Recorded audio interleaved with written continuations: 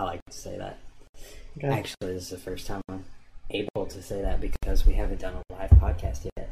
It's time to crack the Mountain Dew. We are with Andrew Vargason of Grindworks BMX. Super shredder on a bike, and he's got opinions about politics. No. Not really. Maybe. I guess. This is so good. I haven't had Mountain Dew in a while. Bad for you. Oh, we got one person here. So, we're here to talk about these tariffs at first, and then we're going to move into a regular podcast. Just chit-chatting and whatnot. So where do we start as far as these tariffs go? And I guess I need to ask about the audio. Anyone who's watching, chime in about the audio. Yeah, make sure we can be heard and seen. Yes. Unless you don't want to hear or see us, but then I don't know why you're here. That's true. That is true. Oh, it's too good. So, where do we start? Show that list. Yes, A list of all of the things included in this. Is the tariff. These are imports coming from China. Yeah, so this is the Section 301 list for the tariffs imposed September 17th, 2018. And it's, pretty thick.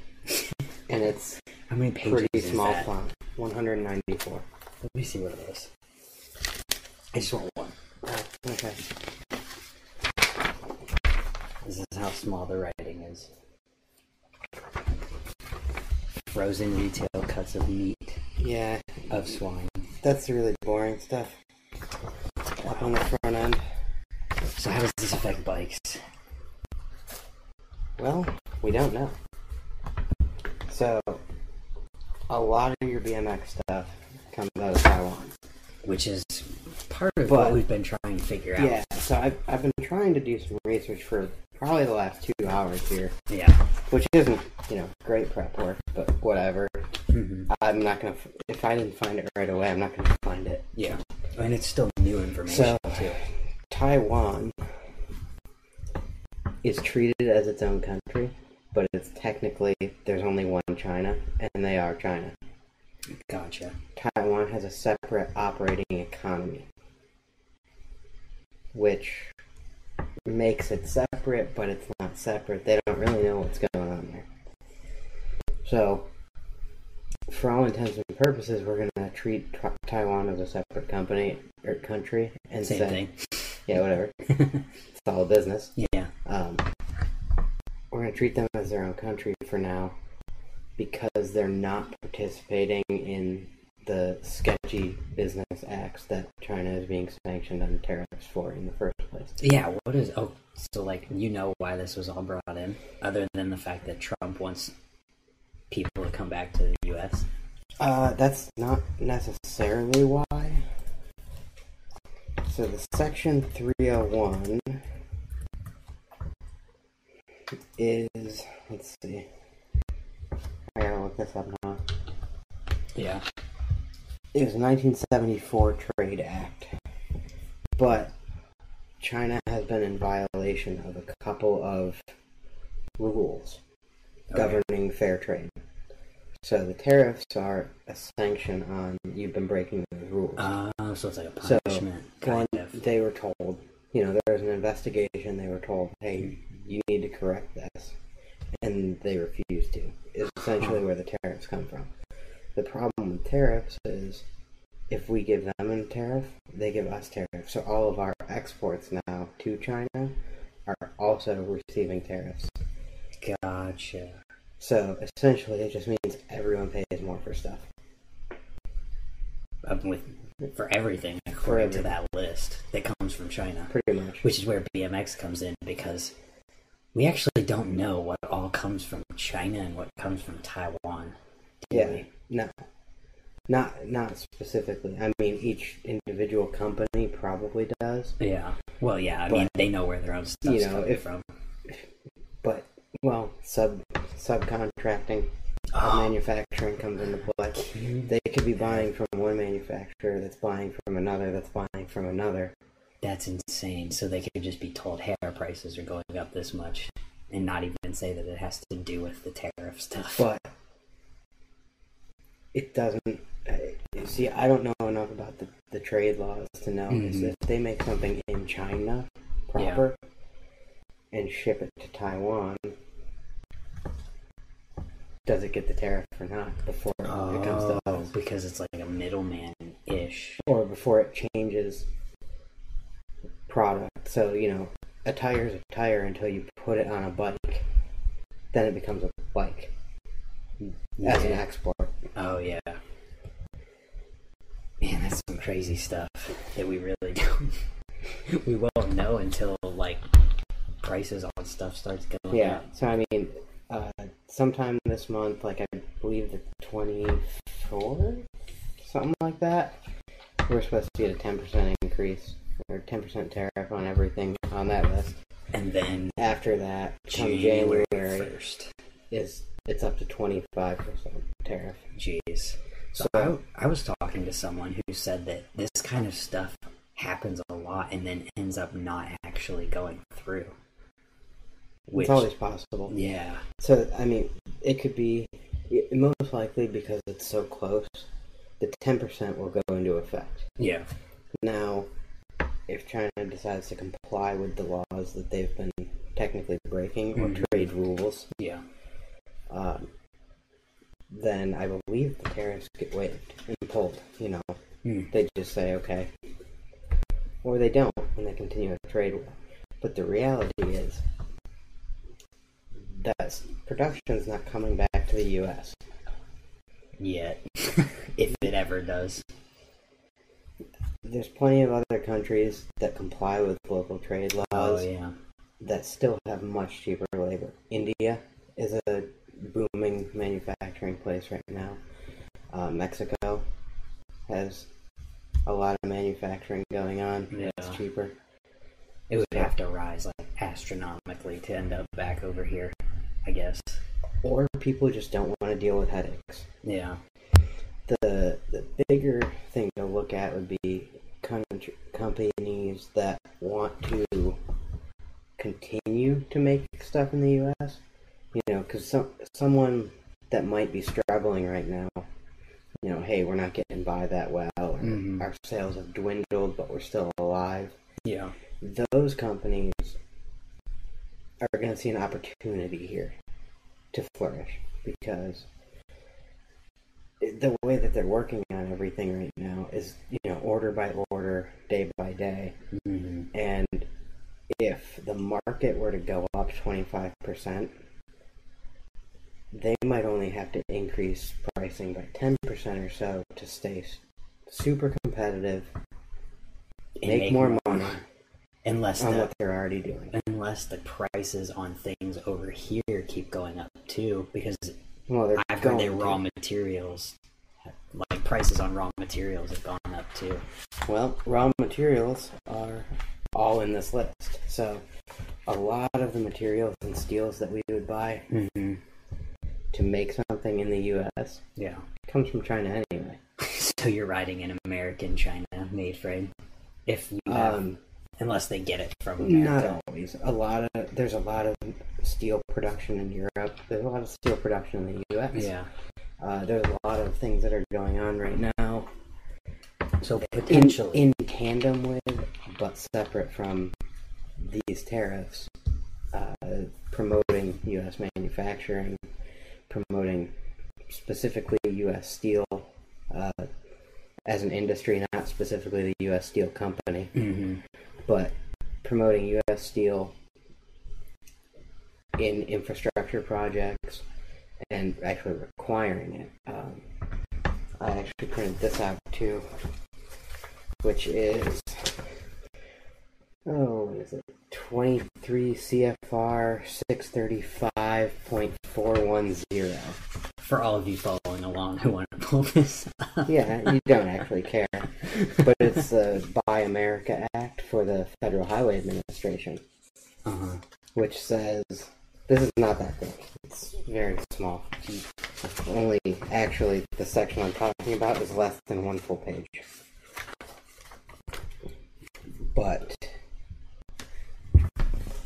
anything being used in infrastructure projects right now is subject to that. What? The Buy America Act. So what's that say? It means that any steel, stainless steel, or iron products used in a U.S. infrastructure project, bridges, roads, ferries, anything like that, needs to be melted in and manufactured wholly in the U.S. So that's any platings, coatings, finishing operations, machining, rolling, heat treating, anything. Yeah. Has to be done in the U.S. with it, along with melting it. But it can be mined outside of the U.S. Gotcha. This is some confusing stuff. Yeah. So back to BMX with it, or bikes in general. Yeah. I mean, that's kind of the whole. That's the whole news about it right now, is that bikes are going to cost more if they come from China, which could potentially lead to them costing more coming from anywhere. They're going to cost more because everything is affected by that. Yeah. You know, I know that like ODI is making grips and everything like that in the U.S. Yeah. I don't think anyone's making tires. Mm-hmm. I don't think anyone's making tubes. A lot of those like semi-hard goods like that are not produced here. And how are frame, fork, bar companies like that who make their stuff in Taiwan going to be affected by companies trying to leave China and move to Taiwan? Or India, or Mexico, or back to the U.S. But would it affect people if they went from China? Would it affect the companies that BMX companies use, the manufacturers BMX companies use, if another company just went to a different country? Like, isn't that just business as usual then for them if they're not competing? It's always going to be a touchy thing with tooling and getting a company up to par. Yeah. So that's where you hear a lot of BMX companies use the same factories. Yeah. They're already up to speed on what you're doing. Yep. So if you got to teach all new people all new things, it's a hassle. And to know you're going to get a quality product, it's hard to find a good manufacturer. It's hard to do that in the U.S. here. No doubt. I know personally with my work as well as with Grindworks, we handle manufacturing, and anytime we go to a machine shop, you get all sorts of wonderful, things and stories and pictures and parts shown to you.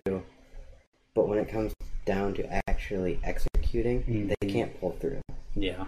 Which is why you've had so many issues. They either fall behind on lead times, or they fall behind on quality. Right.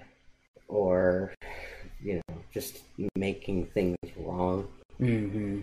And then, as the business person, you have to decide whether it can be used that way, whether you want to deal with that, or if you just find another supplier yet again. So when you find someone, you generally want to stick with them. So I don't think you're going to see a lot of knee-jerk reactions on pulling product out, but you might see a slow transition if the tariffs stay in play. Yeah, which could cause a bidding war, which I talked about in my news video. But if a big company wants to come in and start using the same manufacturer as someone who makes BMX parts, I wonder how far a BMX company will take it before they say, okay, fine, we're going to go somewhere else because this bigger company has more money than us. Mm-hmm.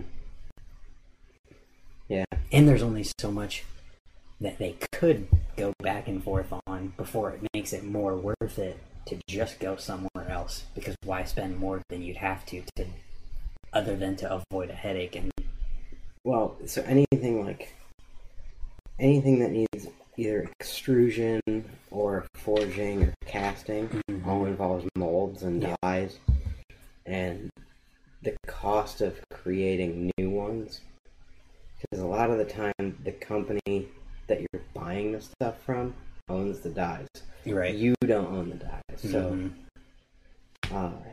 it becomes really tricky with that. Yeah. They're made to go in their presses and their machines. Yeah. And, they're maintaining the tooling. So it's not yours. It's not like you can call them up and say, hey, you need to ship this to this address. They're going to make the stuff now. Yeah. They're not going to do Which is factored into that. How much is it worth and how much can we pay before we actually have to move completely? Yeah. And then we talk about how fair a company's going to be as far as spreading the costs between consumers, which is like me and you, and bike shops and manufacturers and the BMX companies, because it's all gonna have to. I mean, it doesn't have to. The manufacturer could put it all onto the bike company, then the bike company could put it all onto us and bike shops that they sell it to. And they will. Yeah, and then so that we'll have an increased price while they keep making the same amount of money or close to it. That's going to be interesting to see what happens there. Yeah, well, and how much? Because if Taiwan is not included in the China tariffs, you're going to have a spread of how much did it really cost extra. Yeah. You're going to have 25% increase somewhere, but it might not be across the board. You might not see that much. Certain companies might only see, 2 to 5%. Some might see the higher end. You just never know. And this isn't. I think the reason that we've not seen anyone talking about it with definitive answers is because no one knows. There's not going to be answers till people start getting bills. Probably. That's what I was just going to ask too. I wonder what this 25% is of. 25% of what? So is it the shipping cost? Is it the worth of the product? It's what they're paying for the product. So I wonder if that includes the shipping too. Yes. So that makes it even that much higher. I believe so. Instantly then too. It's 25%. It's 25%. You just tack it on to what you're paying. Right. Well, 25% of however many thousands of dollars in product plus this many $1,000s in shipping. It could be a big difference if it's not on the shipping and it's only on the product. It is a big difference because if you're talking $100,000 in product, just to use a round number, $25,000. Now all of a sudden they paid $125,000. And then if shipping is what? Is it $10,000 for a shipping container to come from China? I have no idea. I think it's something crazy. I'm glad that I don't know that information. Yeah, that's one of those things that I feel like I've heard it before from people, but I can't remember specific numbers because it's like when you hear numbers that big, they're like, because you don't have to deal with them. You don't have to remember them. Yeah. I mean, I've dealt with that for work, but I've never written the checks or gotten the quotes for the shipping. I just know that it's substantial. That has to be nerve-wracking as hell for a company. We're getting this many thousands of dollars in product. So they have to pay it, I believe what I saw was they have to pay it to customs. So let's just say, 2 weeks from now, you had a shipment due in that you've already allotted in your finances $100,000. Yeah. And now it's going to cost you $110,000. Instantly.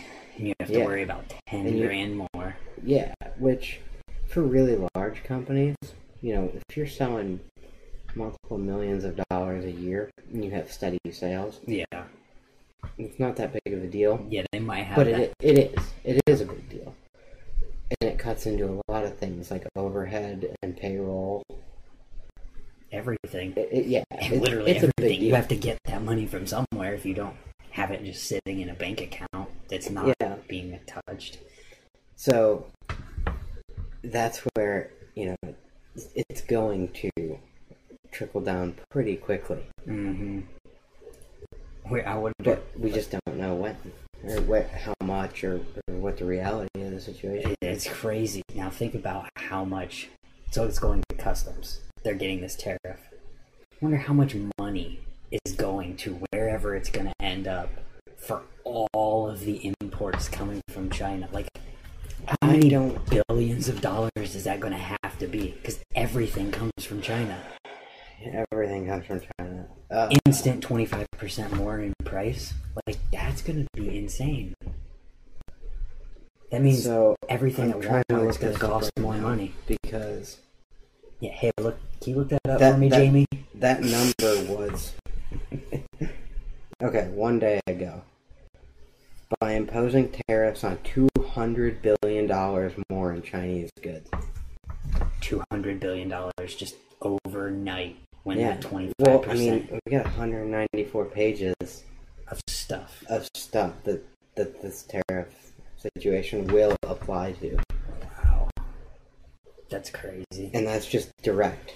And they just happen to pick bicycles. Well, I mean, when you read down through there's tariffs on bicycle tubes, bicycle tires, there's tariffs on brake cable housing. It's very specific. Yeah, well, it has to be. Yeah, or else they're going to go, oh, that's not this, it's that. Yeah, this isn't a bike tube. This is a tube for a pool. I don't know. Yeah. Anything like that. And I don't know how much you saw about them. There's harmonization codes, too. So I don't know what that means. It's an 8-digit number on the side here. Yeah. So they have to include what that number is when they ship something. Okay. So that customs knows what's coming through. Right.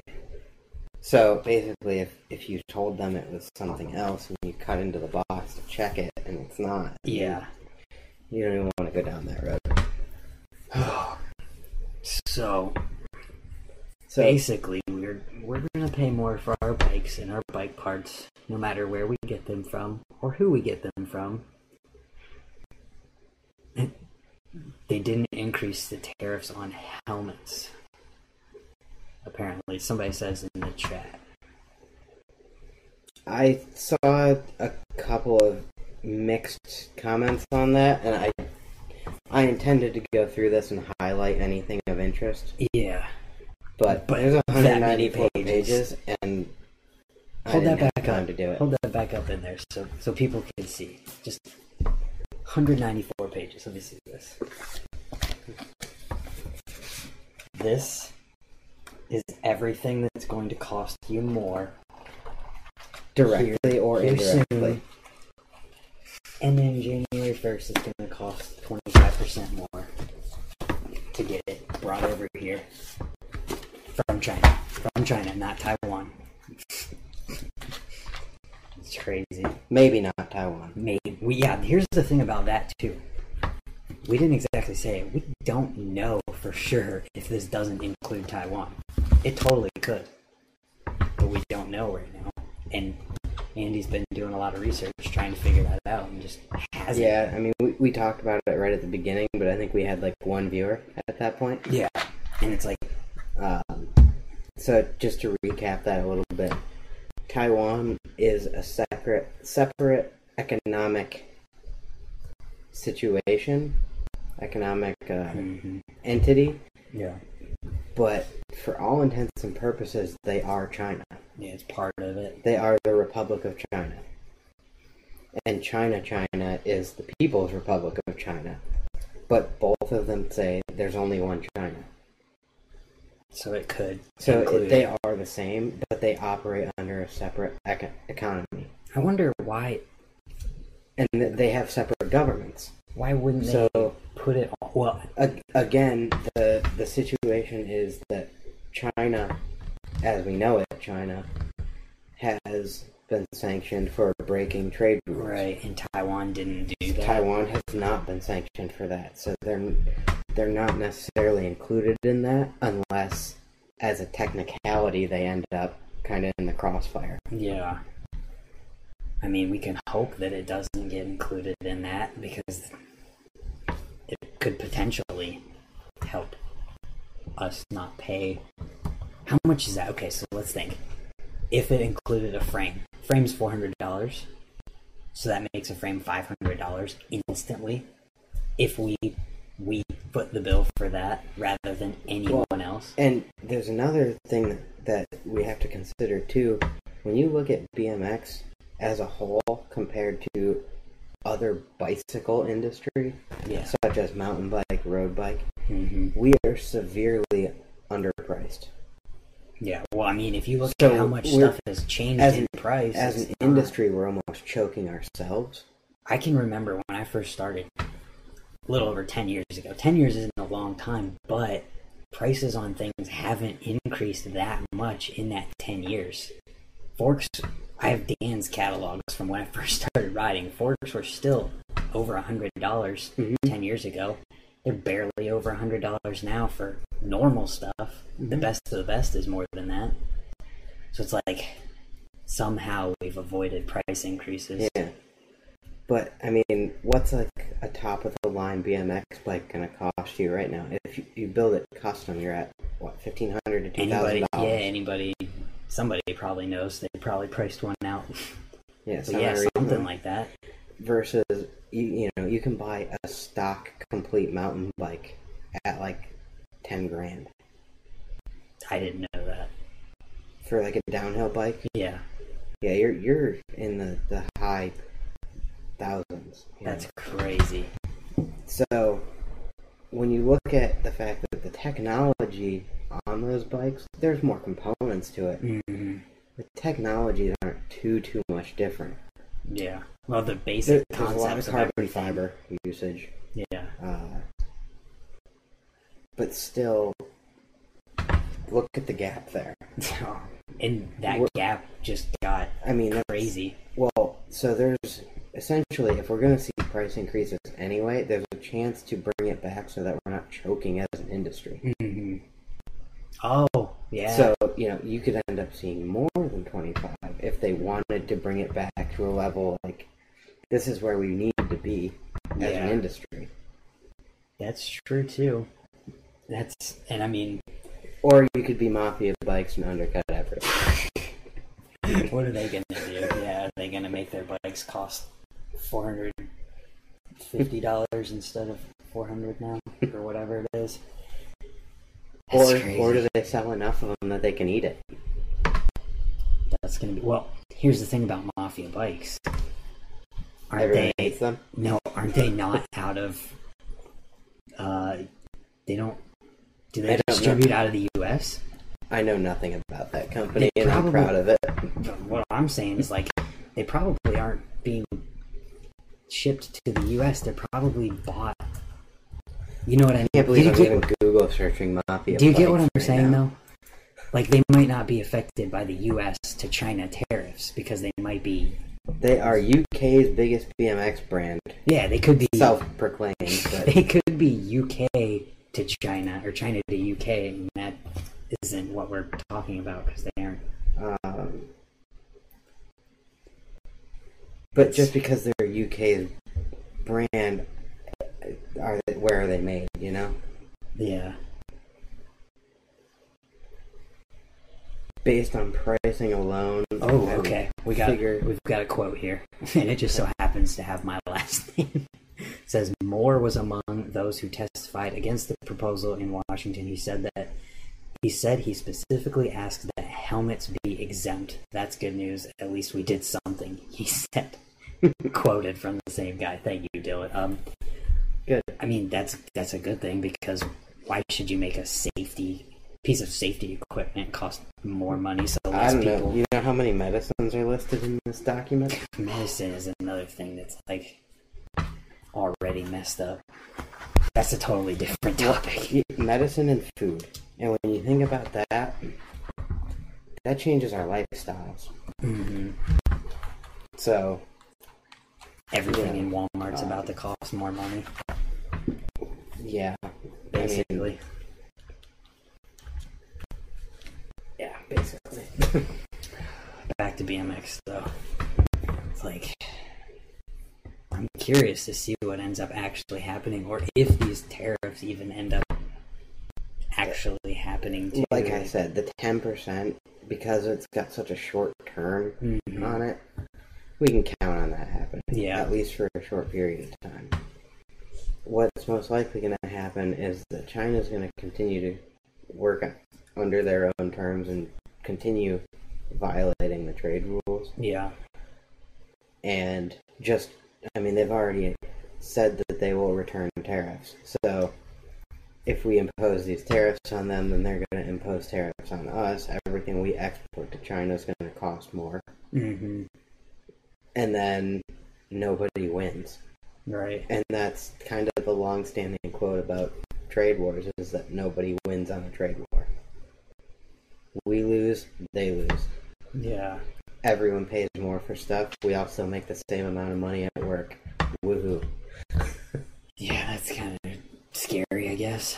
It'll be very interesting to see what happens and what comes from all of it. Mm-hmm.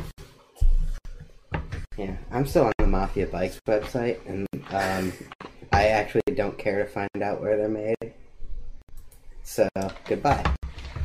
They're made... You know that they're probably made in China and whatever. They have to be. Yeah. You would think anyway. Why are we promoting that brand by even mentioning their name? Yeah. I started it. Why did you do that? Because it's relatable and everyone knows. Yeah. Well, I mean, that's a totally different subject than this. Because But it's also something to bring up, because eating that cost is a reality for some companies that want to get ahead. You know, if you want to kind of choke some other companies out and make them hurt, then you just eat the cost. Yeah, well, that's true too. Because if you're... Because it's a short-term thing, you know. If you're the one company that doesn't raise your prices and you make decent stuff, everyone's gonna buy that because it's that much cheaper and it's the same quality. At that point, who cares? Mm-hmm. I mean, well, I guess people are still gonna... Not everyone. There will always be people who have money burning holes in their pockets and they won't care. Mm-hmm. But at the same time, most BMX riders are broke and are gonna buy it. If a company decides they're gonna eat it, you're gonna see them drop a team. Oh, yeah, that's true. Most likely. Because they're going to have to save money somewhere. Mm-hmm. And if you want to be real right now, there's a couple companies out there with teams that probably aren't doing much for their money and what people are buying. Mm-hmm. There's potential for it there. I could see that, which would suck completely. Well, and what are you gaining? Because if you don't have someone out there promoting your product heavily, then you're going to see someone else's product day in, day out, because someone's going to be promoting someone's product. Mm-hmm.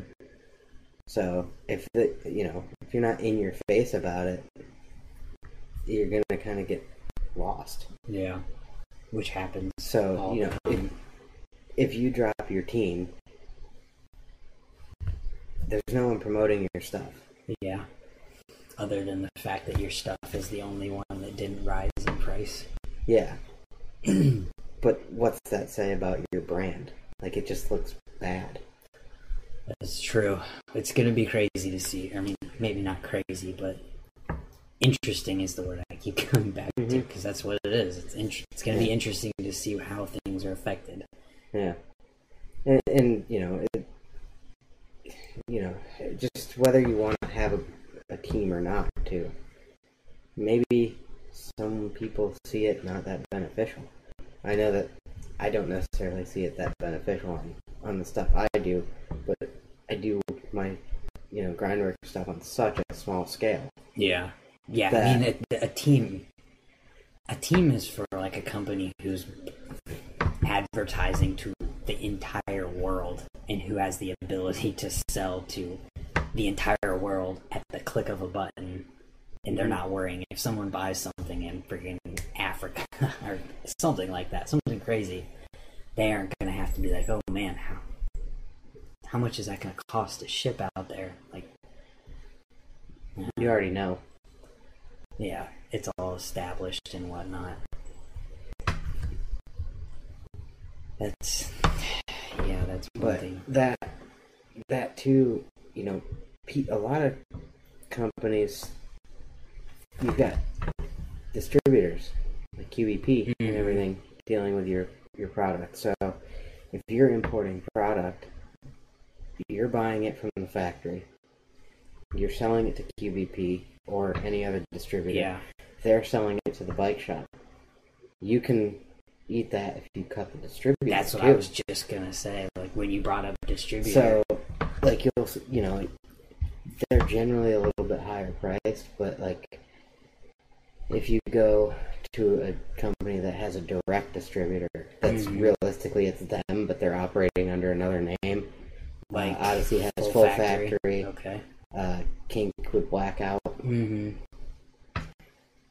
They are their distributor. Yeah. So you've already cut that middleman out, essentially. So they're kind of in a little bit more of a. They don't have as many options. I They guess. haven't. They don't have as many options if you're already handling your own distribution. Mm-hmm. But it also makes it like those companies that aren't sold through places like QVP make it kind of burdensome on shops too. Because now instead of having 3 accounts with major distributors, Yeah. you've got your 3 accounts with major distributors, and then you've got an account over here, and an account over here, and an account over here, and you have to keep them up. Yeah. Well, a lot of those companies. I mean, I wouldn't know about like Blackout, but companies like Merit, for example. Shout out to Montana Ricky and the peeing water over there. Yeah. But companies like Merit and Profile, who are having stuff literally directly from the company, don't have minimums.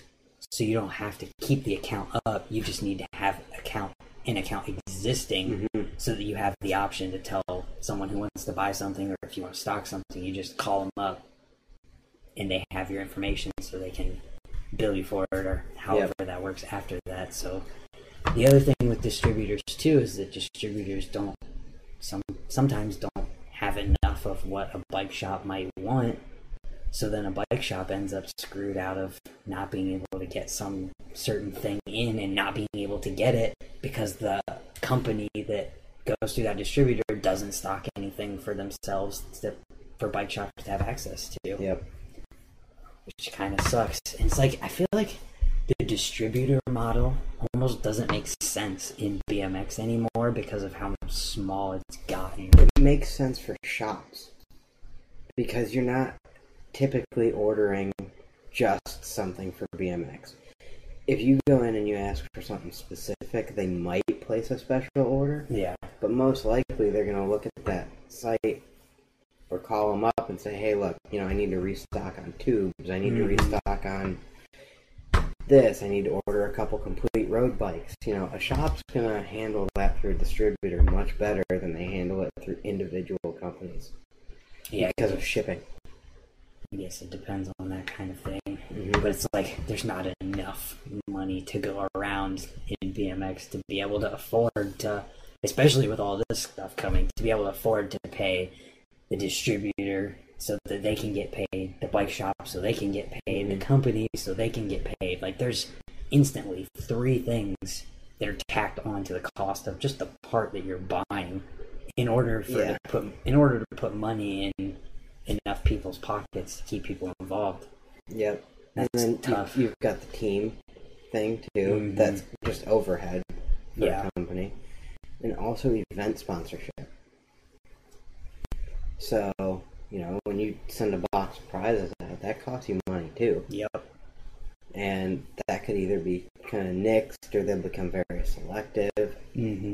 Or prices just go up and they continue business as usual. Oh yeah, they factor that into. If you just increase your prices accordingly, you don't have to make all these tough decisions. Yeah. But everyone has to play by the same rules, or else you shoot yourself in the foot. Yeah, because if one company doesn't increase their price, or a few companies, or only one company increases their price, there's kind of like... But the other thing is, if you take this into account, they have perfectly good reason to raise their prices. Oh, absolutely. So prices go, from $400 a frame to $500 a frame, 25% increase. When and if the trade tariffs get removed, because either things comply or we just drop the trade war in itself. Yeah. What company is going to be like, we used to make $500 on this and everyone's paying it? Why should we drop it back They're down? not going to put it back down, and they're going to make that much more Or money. maybe it goes to $450. Yeah, that's true too. So there's good motivation from a company business owner level to use that. That would suck. That would feel very, very dirty if that was how things turned out. Because we like to think that BMX is one big happy family and whatnot, right? It's still a business. Yeah. And the reality is, because BMX, at least in my generation and the generations prior, it was counterculture. So it wasn't mainstream, it wasn't cool. Mm-hmm. And what comes with that is kind of the hating making money. Yeah. But you're running a business, and there's nothing wrong with wanting to make money. In anything you do, No. you need to make money to live. So that's perfectly fine. It's when it gets taken to a greed aspect. Yeah. And there's a huge gray area in between those.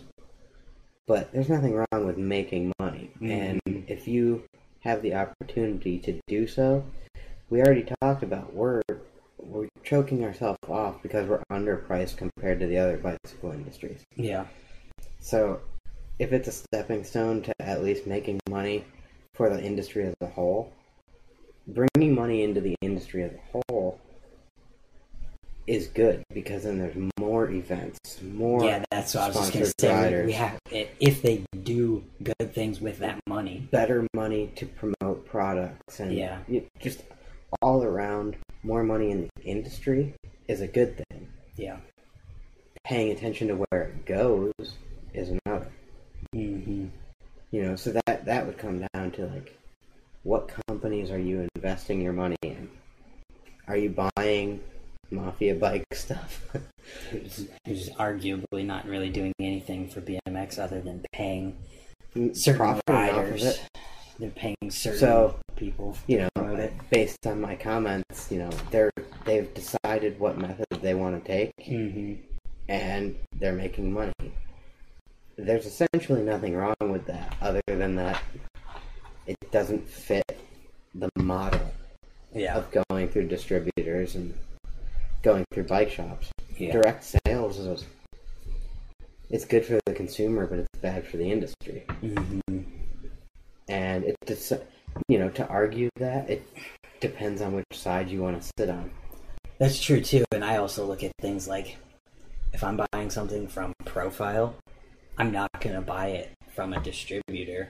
I'm going to buy it from Profile directly, because I would rather all of my money go to support the people at Profile than go to support people that I don't know, and I don't know what they're doing with their money, whereas you might pay the exact same dollar price. You will, because that's what it is, which means that Profile is making more money. Sometimes more, because they want to discourage you from buying it direct, in a way. It might be $5 more to order it direct. Mm-hmm.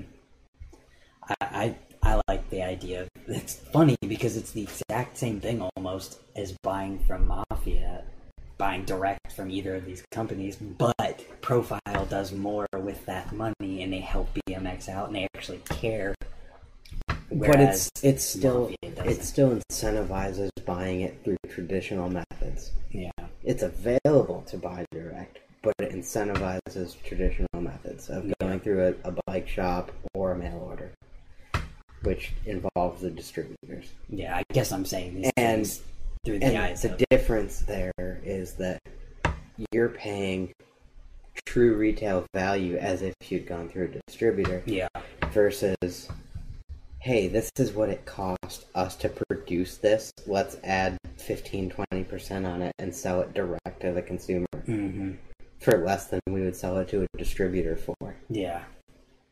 And I guess I'm also looking at it through the eyes of I wouldn't actually buy it through Profile, get it from the bike shop.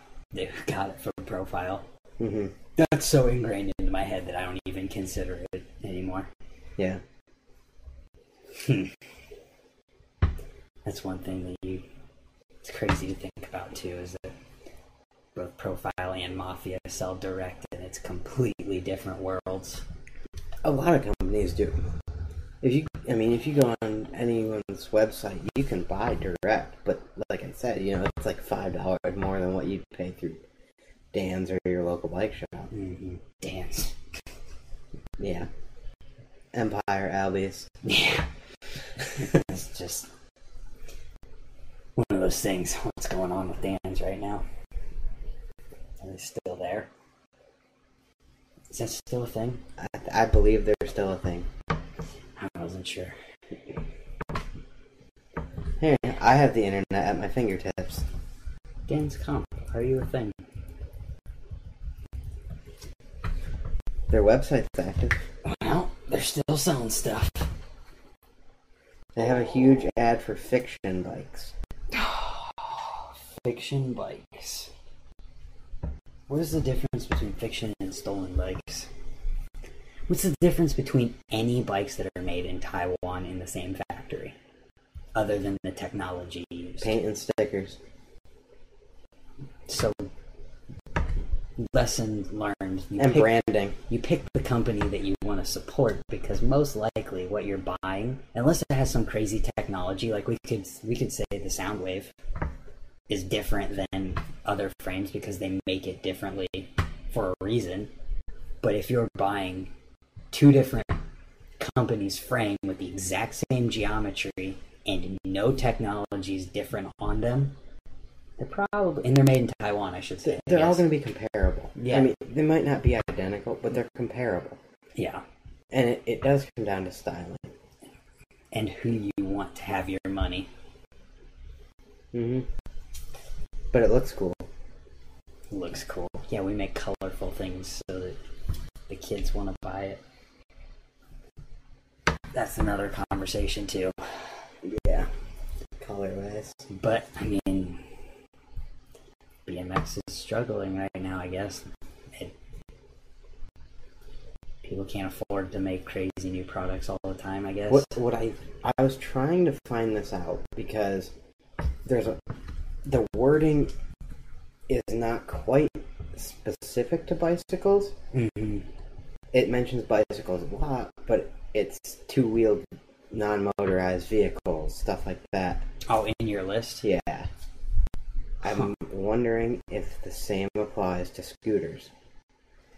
Oh. Because if scooters are unaffected by this, they're already cheaper, they're already pulling people away from BMX. If it becomes 25% more expensive to ride BMX... That makes a huge gap, because scooters are cheap.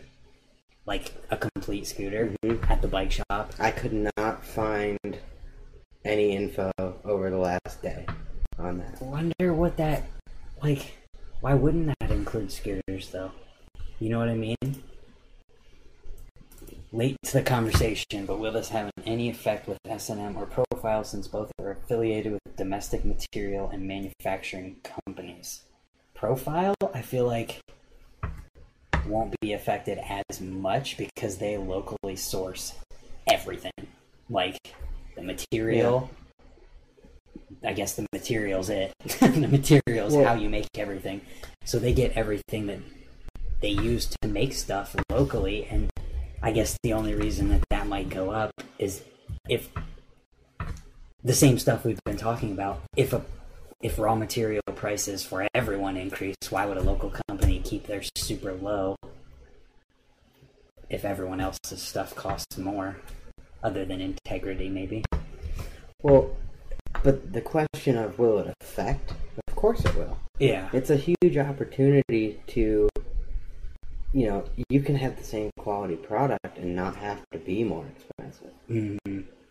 So, it will affect. I think it's an opportunity for any of those American-made companies to grow.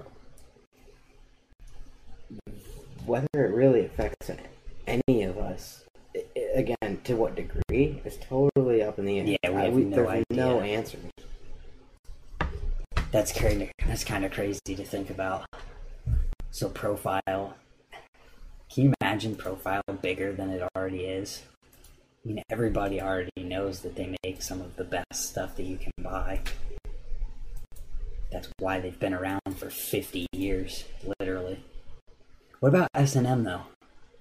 I don't really know anything about S&M as far as if they use American steel to make their stuff or anything like that. They also, Profile doesn't make tires and pedals and other things that could be made in China. Yeah, well, and some of that stuff, anyone that's selling tires, it's coming out of Taiwan or China, or they're one and the same, but they're different. Right. So, that means that S&M, as far as the stuff that they make over here, could be in the same situation as Profile, but then some of their other stuff, like their tires, their grips, well, do they get their stuff from do they get their grips from ODI? That's one thing I'm curious about, genuinely, and I would love to know, is the ratio of grips produced to grips produced by ODI in the US within BMX. I wonder how many they actually make. Yeah, I don't know. Who would know other than ODI, maybe? They probably don't want people to... I guess ODI would probably want people to know that, but maybe not everyone else. I don't know. I think that anyone that's doing that is generally proud of it. Yeah, that's true. I don't know. Somebody should make a list. I can't say it definitively, but it's probably pretty safe to say that if anyone is saying their grips are made in the U.S., it has to be ODI. It would have to be almost. Who else would you go through? They make... Well, there's a lot of companies that do rubber molding, so it doesn't have to be. Yeah. I mean, there's companies right here I could call up and get rubber molds made and have product made. Yeah. It's that they already know what they're doing in that particular niche. And the funny thing is, I've heard people say, when we were designing our grips, everybody knows that ODI is the best, so we play, we do something similar to that, but put our own spin on it. Yeah. I bet that they're getting that made by them, too. What's up, the Ninja? Oh, somebody gave me a super chat. Said, here you go, you deserve it. Thank you very much. They donated $3.99 Canadian. High five. We did it. So, Taiwan versus China. If anyone out there knows definitive numbers on what's produced in China versus what's produced in Taiwan, versus if this tariff even applies to Taiwan, because we don't, and the internet can't give us totally They're the same country. They're separate operating economies. Whatever that means. And the Taiwan economy is not violating the trade rules. That's the recap on that. Yeah, I guess we're going to find out whenever frame prices start. I'm thinking that no one's going to find out until they receive a bill. Yeah. For the trade. And at that point, I mean, if I was a company, I would not want to openly talk about this unless you had some strategy that you put together to try and put yourself in front of it, to maybe put yourself ahead of everyone else with this strategy. But then the reality of it too is we've got like We the People, we've got BSD, we've just got a bunch of European companies that are fairly popular right now. Yeah, BSD's huge. We the So, People. Yep. you know, if it's coming from Europe, we've already talked about this. Is it port of origin or is it country of origin for the product? Because if they're shipping it to us from Europe, Yeah. is it affected? Even if it came from China, you know, are they just going to ship it elsewhere first and then here? Yeah, I guess the question is, Or how long does it have to stay there? Yeah. You know, there's a whole bunch of weird situations that can apply here. And does it matter more where it was made or where the company is at? Like, that's something crazy to think about. Also, same Ninja gave 99 cents more Canadian, so thank you for that. Yeah, who can answer that? Wait, does he even care about this discussion? Yeah, do you care about this discussion, Ninja? He just said, "Hey, Brand," threw some money at us. We're an hour in. Because I haven't. About it. That's kind of cool. I know it is. I haven't looked to see if Canada or any other nations are also sanctioning the same trade violations. Yeah, Because they're breaking trade rules. you would. Yeah, who knows, man? That's one thing that we'll probably find out in the future. I mean, when was this stuff put into place? You said September 17th? Yeah. So that's today's the 23rd. That other list I sent you a couple of days ago was from like March when they were proposing these tariffs. So this has been this is a known about. long-standing thing that they were trying to get them to comply before they issued these. I wonder. And then I think when they proposed the list, they're trying to use it to strong-arm them into just complying with their rules. No doubt. And then it's like, well, we don't care. And they're just like, all right, well, we can't not do it now. Yeah. I don't know, man.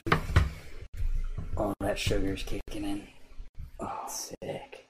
Yeah, that's what it feels like. It feels sick.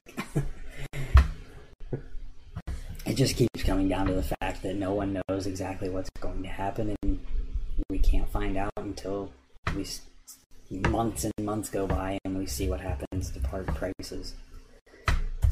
It sucks to think about how this could affect bike shops, being that everything other than the scooters that they sell will be impacted. I will just mention it because it's a fun comment, but on that list that I sent you the other day, rocket launchers were included in the tariffs, and flamethrowers. Rocket launchers and flamethrowers have to be taxed too, apparently. So the funny thing about that to me is that the only people buying rocket launchers and flamethrowers, at least like legally, is the government. So if the government isn't imposing a tariff on something they're purchasing directly, then they're just passing that directly to us as taxpayers. So there's a lot of weird things. I'm sure Brant will post the link here to this list of all of the tariff things. Yeah, I can do that. But I can actually do that right now. I'm going to put it in the chat. Because you sent it to me, right? Yep. Oh, gosh. Nothing. It hasn't updated yet. My iMessage. I emailed it to myself. We'll get it in the chat. Yeah, because that's cool and it's going to lag. Worth looking at.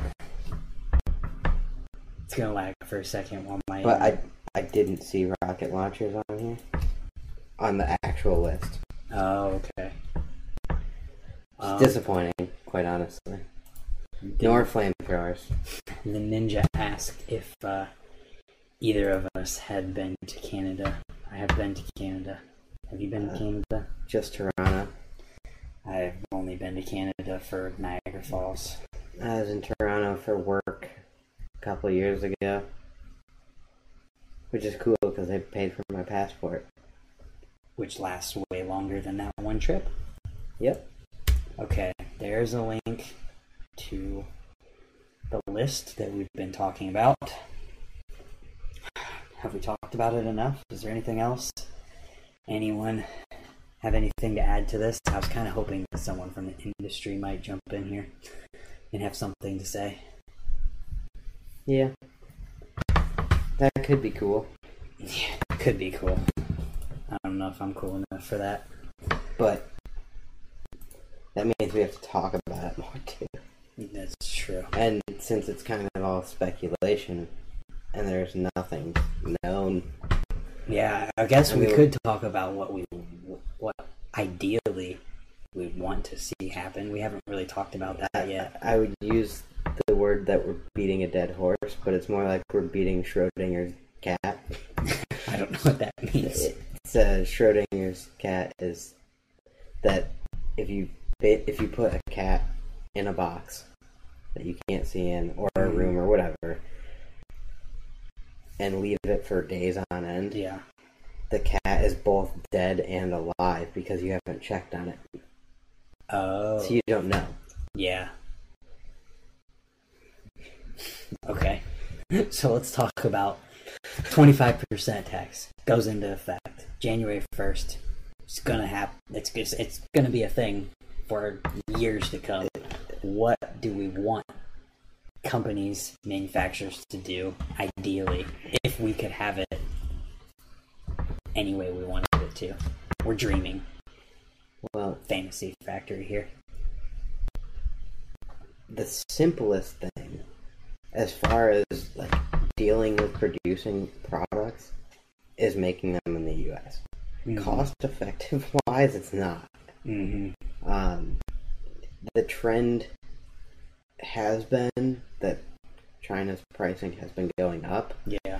But it has not yet met a point where it meets like U.S. production. Mm-hmm.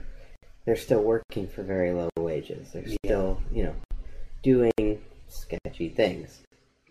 And I'll use that term loosely because culturally they might find it acceptable. Yeah. So, okay. There's nothing we can do about that. Yeah. As society progresses, that will change and is changing, and they will need to pay more and cost more. Mm-hmm. This isn't anything weird. Historically, like, we pretty much did it to Europe in the 1800s with our Industrial Revolution. Is we were willing to work for pennies. Yeah. And we produced everything ourselves for pennies. Yeah. The real U.S. manufacturing presence of, like, 1940s on was due to World War II, when most of Europe was wiped out. They didn't have the capacity to produce. Mm-hmm. So we became a world producer strictly off the fact that that whole region was destroyed. It's not common to be that far ahead. Yeah. Now that Europe has had time to come back into play by like the 70s, 80s. Everyone's back up and running and has the technology to pull production back to their home countries, and they did. Well, and the fact that everyone in the U.S. wants a raise every single year, so wages have just done nothing but go up. Mm-hmm. And the fact that skilled tradespeople are all 65 and older, mm-hmm. and going out of all that, so the people who are making your CNC stems and who are making your frames and whatnot, other than like the younger... In BMX, I guess it's a little bit different because those guys aren't 65 yet. The guys who started the companies like FBM and Standard and whatnot. I mean, they're getting older, but they're not like the typical age of your skilled tradespeople who are getting to the point where they're going to retire soon and not build any or make anything anymore. The ninja asked what we were talking about. Want to sum that? Are you two talking about financial stuff? Not specifically. What Brant asked the initial question was, what do we want to see happen? Yeah, I think he means in general about the whole thing we're talking about. Is the U.S. tariffs. The UFO tariffs. Yeah, UFOs. We can talk about UFOs. That's a different podcast. Yeah, okay. Anyways. So the tariffs that are going in on the Chinese goods.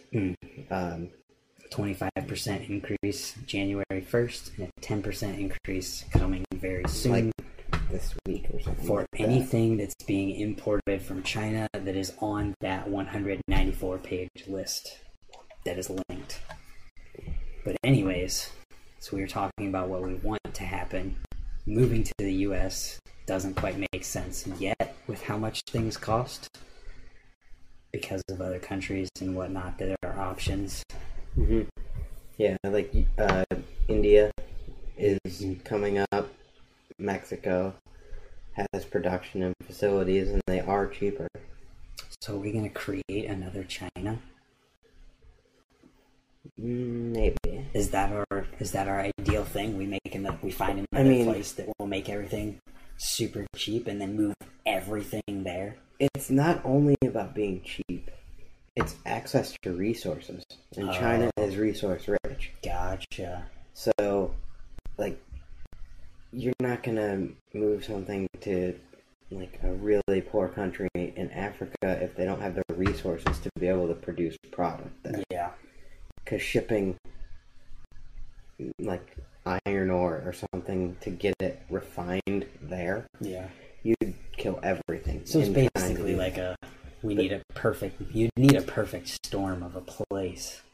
Yeah, China has lots of people, has lots of resources. Yeah. And they're willing to do business for cheap. So,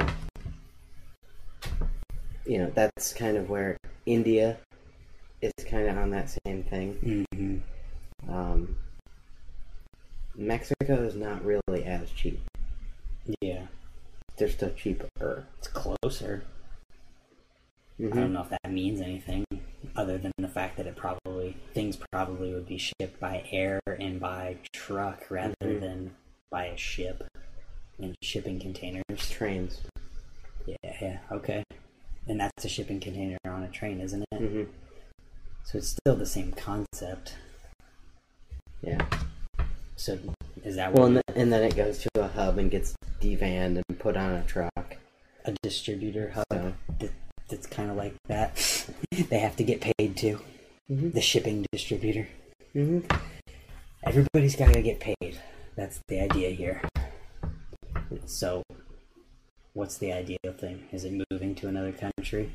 Or is it hoping that this trade war just goes away? Pretty much. I personally, to answer your question, really, I don't have any true hopes or what I'd like to see. I think it's a good opportunity for a lot of the U.S.-based or UK-based companies to advance themselves, essentially.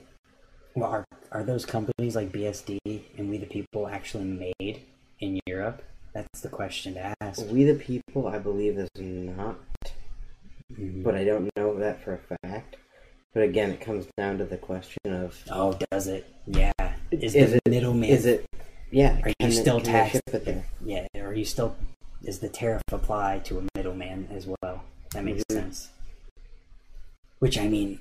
It should, theoretically. Or else you're just going to have a company that pops up in Europe or somewhere or Canada, and just buys everything. And we buy it through them, pay them 5% of everything that comes through their doors, and they just take it off of a truck and put it back on another one.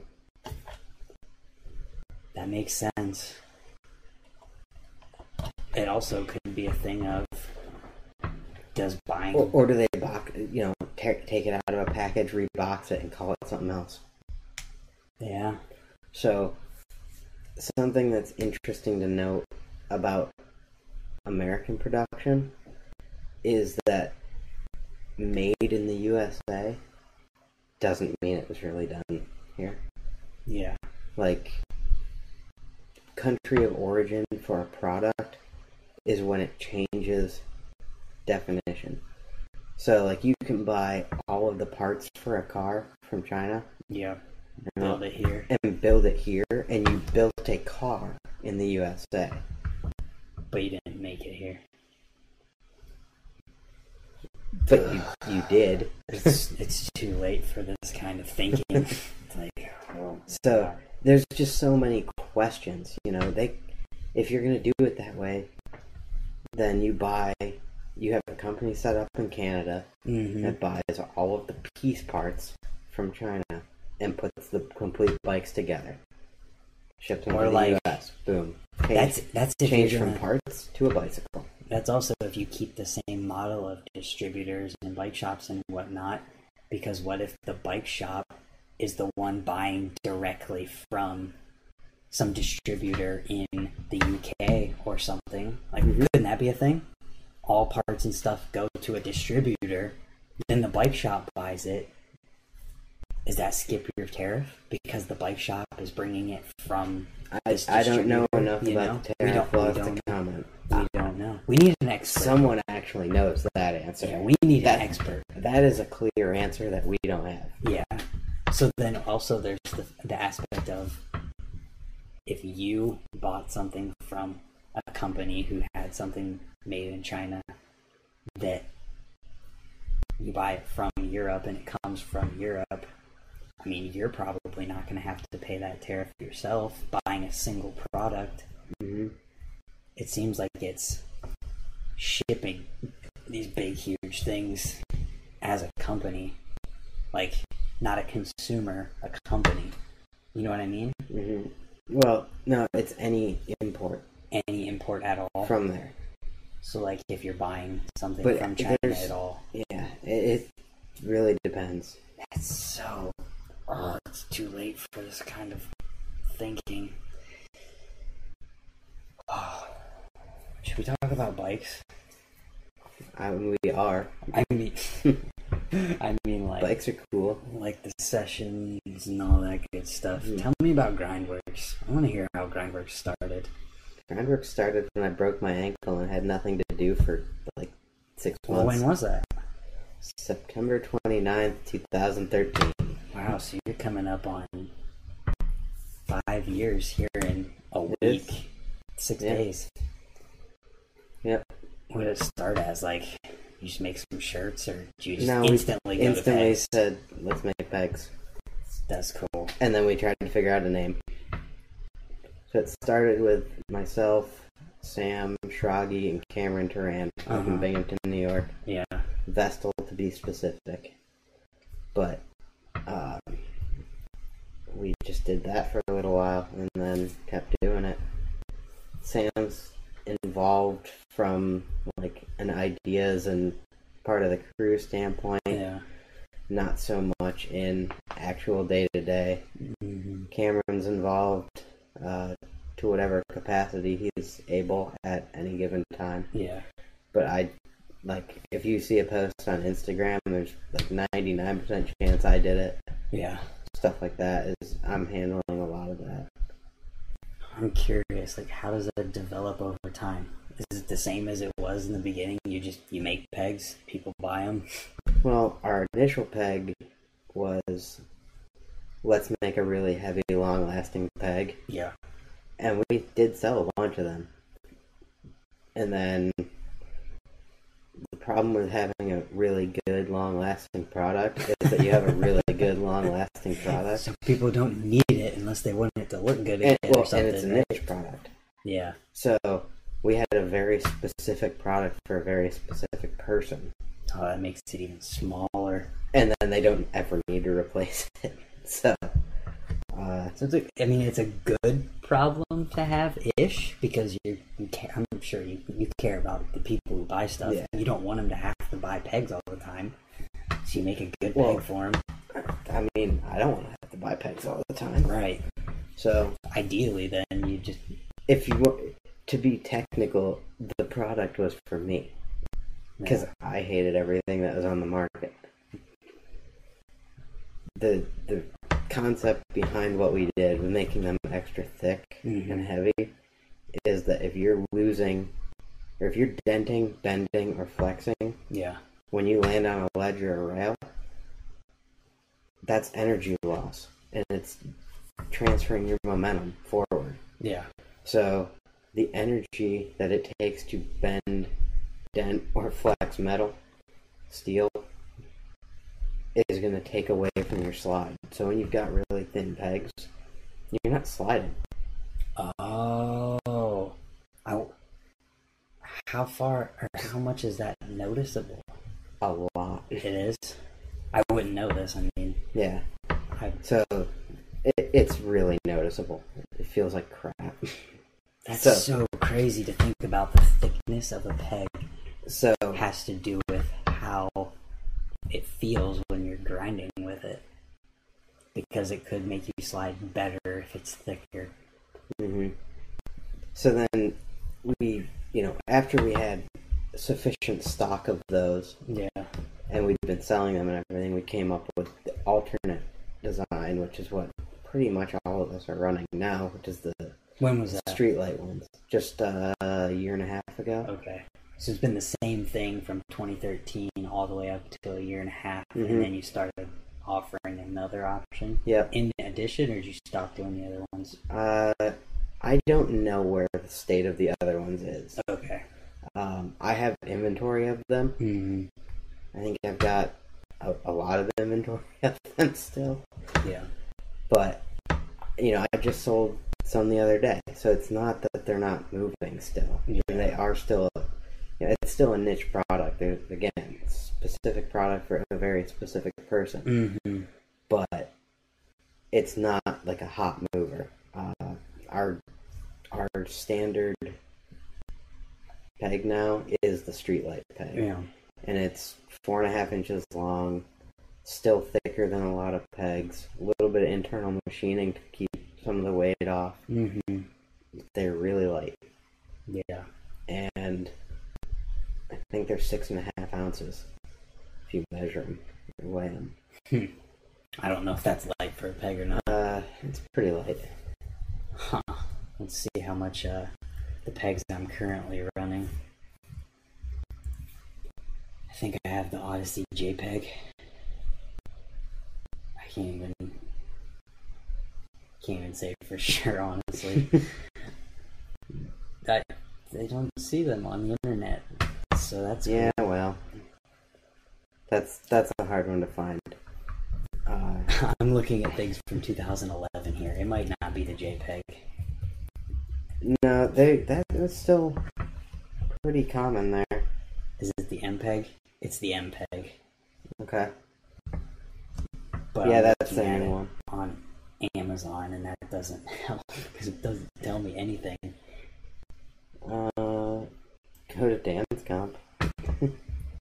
I'm looking at these are 4 inches. 8. Okay, so that's perfect though. So 6.5 ounces. Yeah. Okay, the Odyssey MPEG at 4 inches versus 4.5. What's yours made of? 4140 chromoly. Same 4140 material. The Odyssey version at 4 inches weighs 8.75 ounces. So it weighs considerably more for a whole pair. Versus, so you get a half inch more. They are well under half the weight of our original pegs. Wow. They're also pretty. I mean, I'm looking at them right now. They're pretty small. So you're looking at, on my bike, just to the side that's out of view. Yeah. They were custom orders, so we did custom orders at the beginning of this year for any length. And so I had a bunch of orders for 5s. I had some short guy orders, 3.75s. Yeah. I had my one guy order.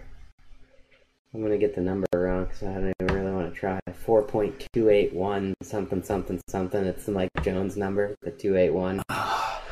That's funny. But he did very specific. Yeah, I mean, it's just funny on the package because I put it all the way out full length, awesome.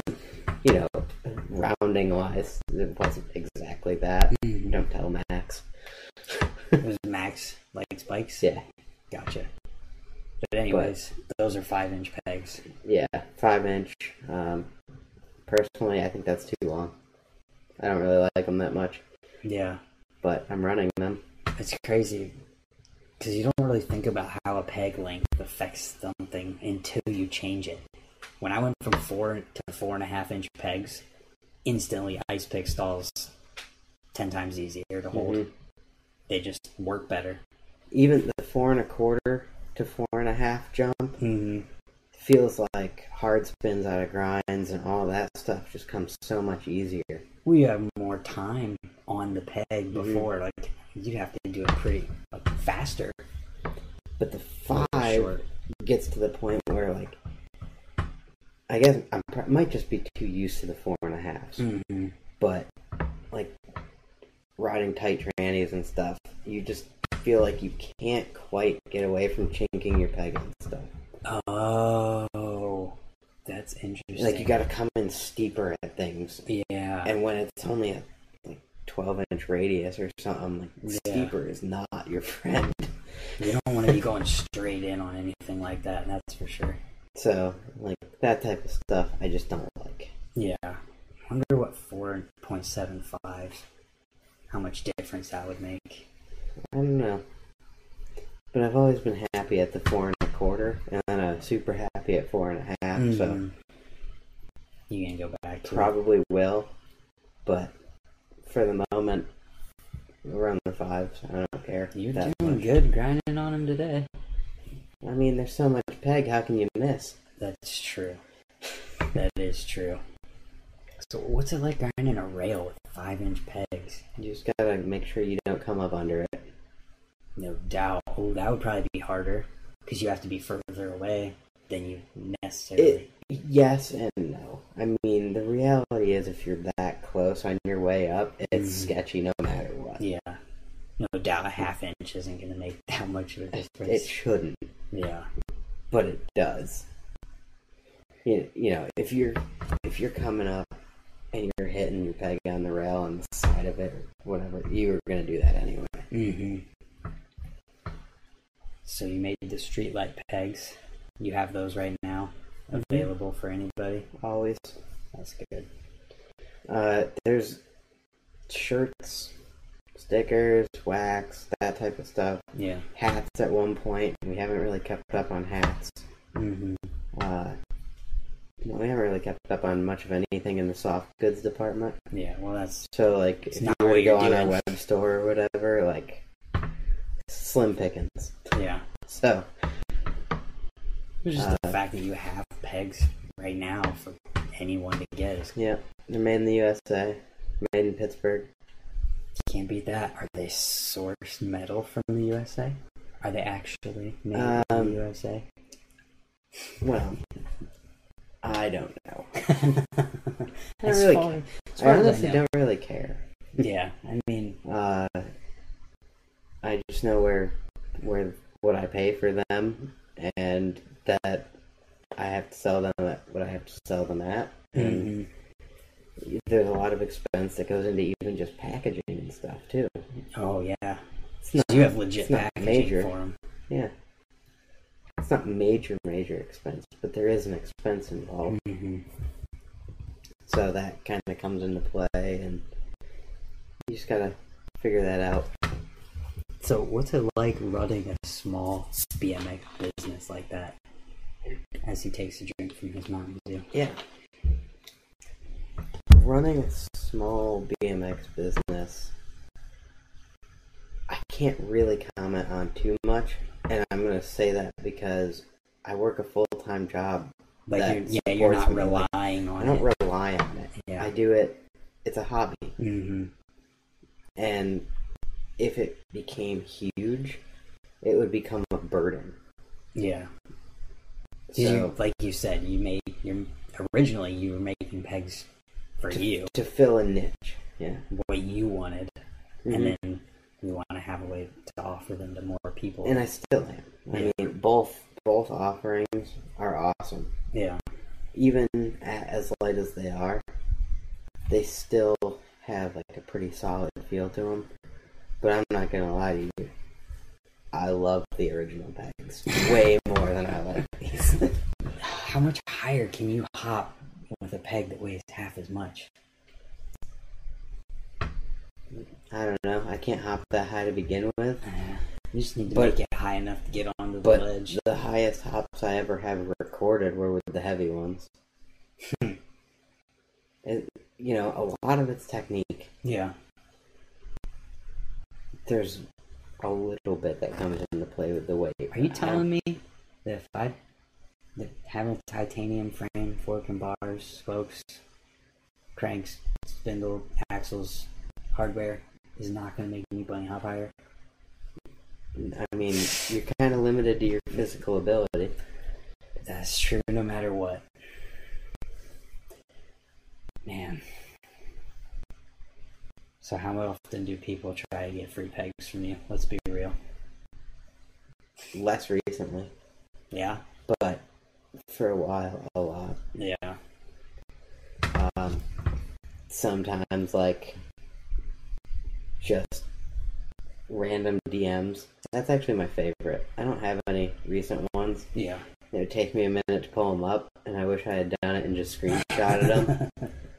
But I love getting DMs that are just like, oh, you want to sponsor me? And I'm like, I don't know, man. You've got one video on your Instagram page. You don't follow Grindworks. Like, what am I supposed to do with this information? Like, you clearly... Or it's a follow and then immediately a DM. And I'm like, oh, cool. You've never heard of this before.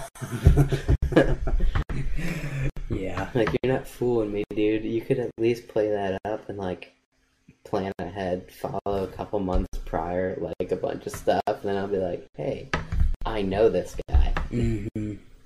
But I like getting those, and I hate getting those at the same time. Yeah, I mean, it's kind of a validator a little bit. Like, you look legitimate enough and appear... That's all I can ask, just to be legit enough. Yeah, you're legit enough to have people want to hit you up for free stuff on Instagram. Mm-hmm. And then I can come up with ways to say no. Yeah, that's another thing to do with things.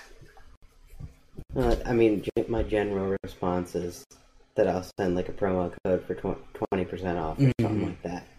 Because it makes you feel good. It's not a complete no. Yeah. You know how many have followed through with an order for 20% off? A whole 0. I was gonna say, I've sent that a lot. That's funny. Unfortunately, we live makes me laugh. It's actually really enjoyable when that's the case. And you're like, yep, you didn't actually care.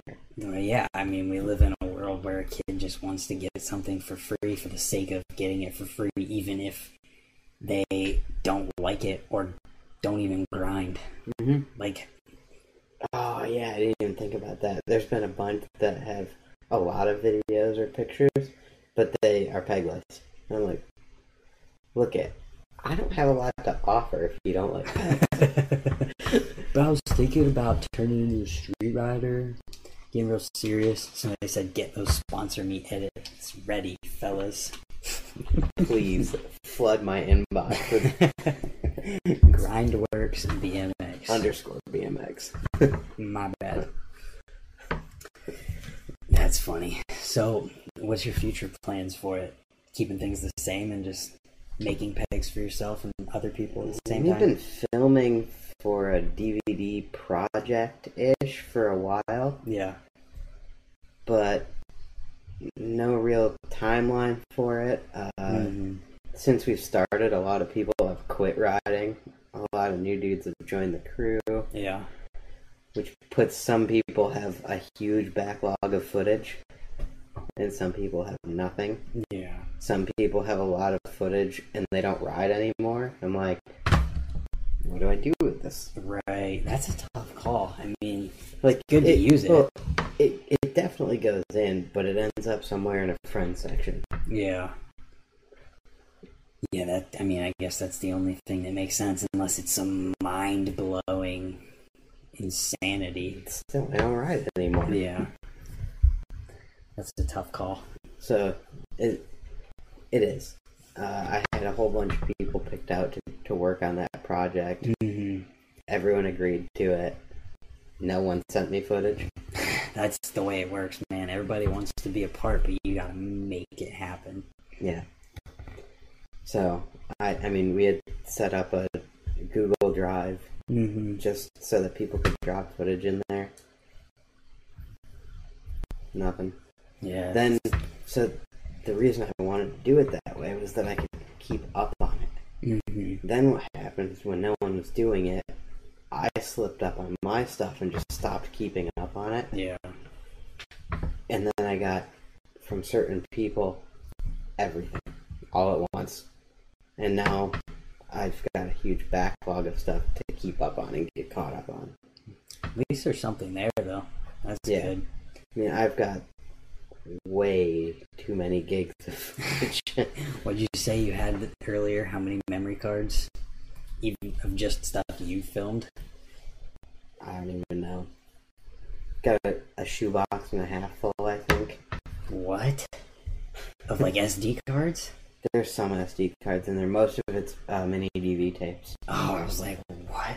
Which Of isn't stuff really that you've that been much. filming for this? No. Oh. No. This has been all, like, phone and a cup, maybe 2 SD cards for this project. Gotcha.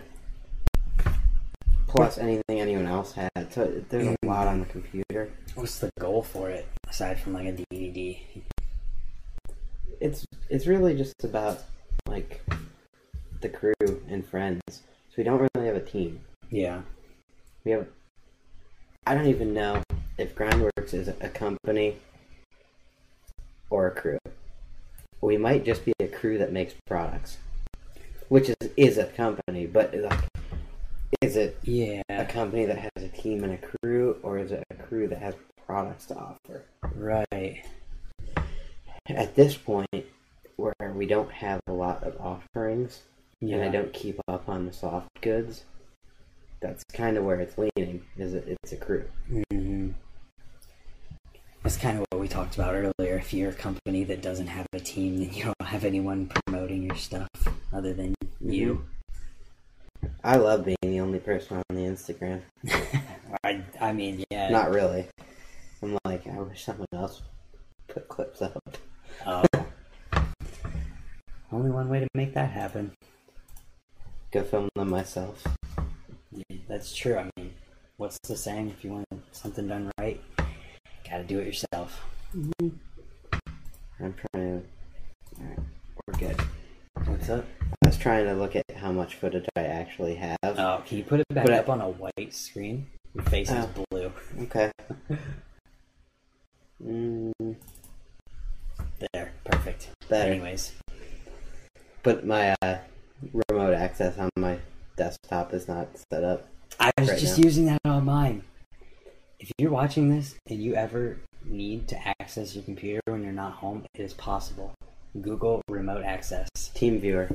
I use Google remote access. Okay. But I didn't know TeamViewer was a thing. TeamViewer is really good too. Google remote access is probably just as good.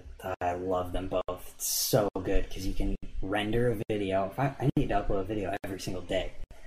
So I can render a video and upload it from my phone on my computer at home using my home computer's internet. Mm-hmm. Which is awesome. I use it for work a lot because I have a desktop computer at work too. Yeah, so you just leave it on. Yep. That's sweet. And so you can be on both computers at the same time too. Right. So I can have like as many computers on remote access as I want, and I just thumb through them like they're tabs in a browser. Right, and it's not taxing your computer that way either. No, it's just like a stream, essentially. Right, there's a company actually out there that is pretty much doing remote access for like gaming on computers. So you pay a subscription, you're leasing a computer that you're using through your internet on your computer at home and playing like no latency, insane graphics games on your home computer that's like 10 years old and it's working just fine. That's the only thing that kind of sucks sometimes with that is like editing a video. The refresh rate's not really that good. You edit video remotely? Yeah. That's crazy. I do. I mean, for work, I'm an engineer, so that's CAD work and everything. I can do that remote. I can do video editing remote. Wow, I can't imagine using any Photoshop stuff I need to do remote. Yes, so like this laptop that I'm on has nothing on it. Right. Like it's got Word. And you're just remoting in. That's awesome. Yeah, any work I do is technically on another computer. What do you actually do at work? I don't know if I've ever asked you this before. So I do primarily systems for nuclear power plants. What does that mean? What's a system? Like remote valve actuation systems. So if you have a valve that's in a non-safe or non-accessible space, then it's a system that will operate the valve from a remote location. Okay. So you can stand, 200 feet away or something like that. Yeah. Through a wall and turn the hand wheel there. No wonder you do so much remote access. Your job is remotely accessing things. That's pretty cool. Yep.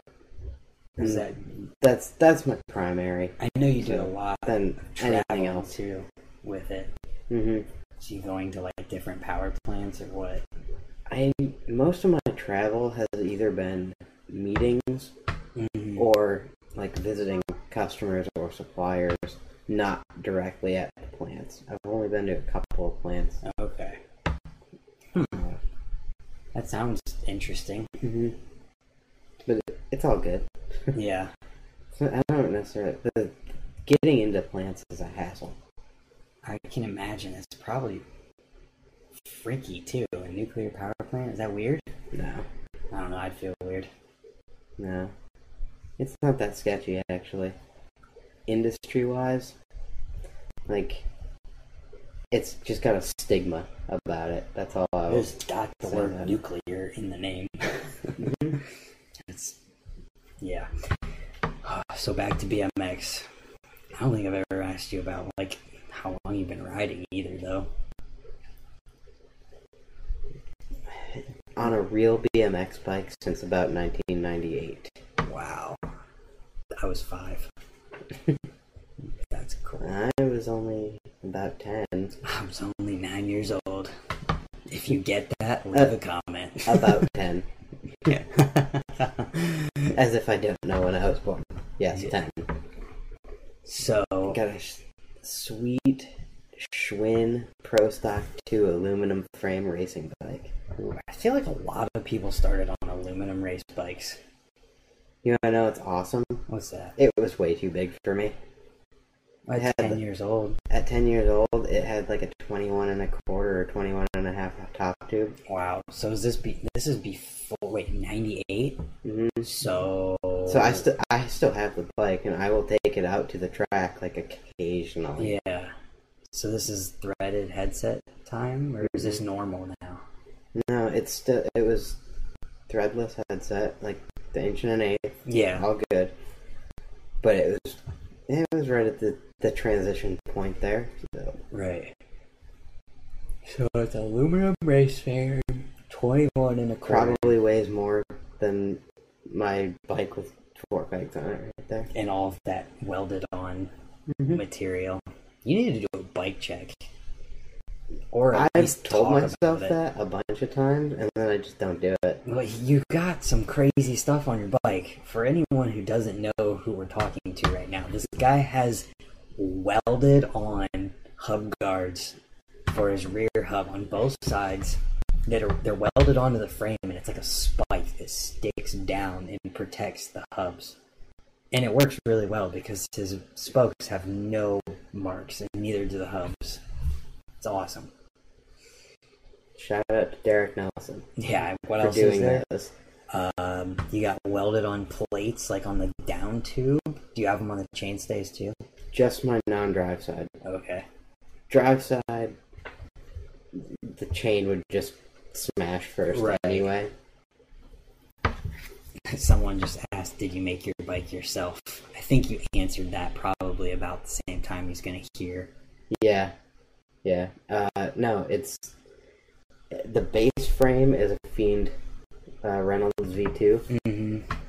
But Derek Nelson of Spooky Action Industrial Arts, or HCS Skate Park, they're both the same person. Otherwise known as a super creative, insane bike rider who's done things that no one else has ever done.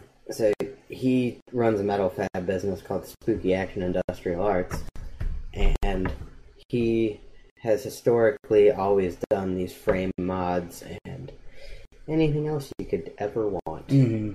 So he's ran them on his bike. He runs those things on his forks. And he's been trying to get me to do it too. That would be crazy. And I haven't committed to it. I kind of like a flat front end there. Mm-hmm.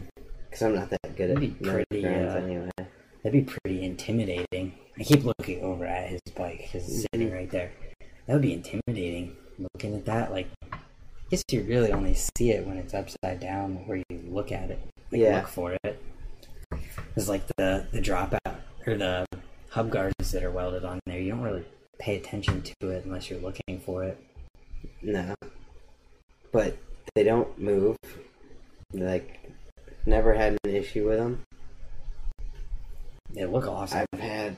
I think I've had them on every frame I've had for like the last 10 years. Yeah. And your wheels look great. Always. Yeah. That's also inside lacing. Oh. Inside 4-cross.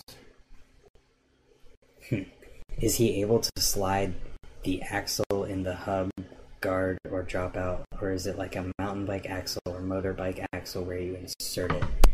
I don't think I described it well enough, because it literally, the wheel just slides on like a normal, just like normal. There's a little bit of messing with the chain because you got to pull it around the hub guard, but otherwise, I'm gonna see if I can take a picture of it from here. There's no way you're gonna be able to see this. No. But I'm gonna try it. I have pictures on my personal Instagram account, but they're gonna have to scroll through like stupid faces and my baby. Yeah, you can't see it. Okay, so I'll explain it again. So you have your normal dropout. This is your dropout. This is where your axle's sitting. This is the bottom. He's got a hub guard, which is a piece of metal that is welded on right there, that comes to a point underneath of it, and that's how it works. Hopefully I explained that well enough, or I could just... I don't think you did. I'm going to just send you a picture of them, Brant. I could just take 2 steps across the table here and take a picture real quick. Whoa. Why would I do that? Yeah, just use the flash. It's not wanting to. There we go. Okay. Is it big like an old 90s dropout? You're going to see what it looks like right now. Right there. We can zoom in a little. Oh yeah, I didn't think about doing it that way. Boom. There it is.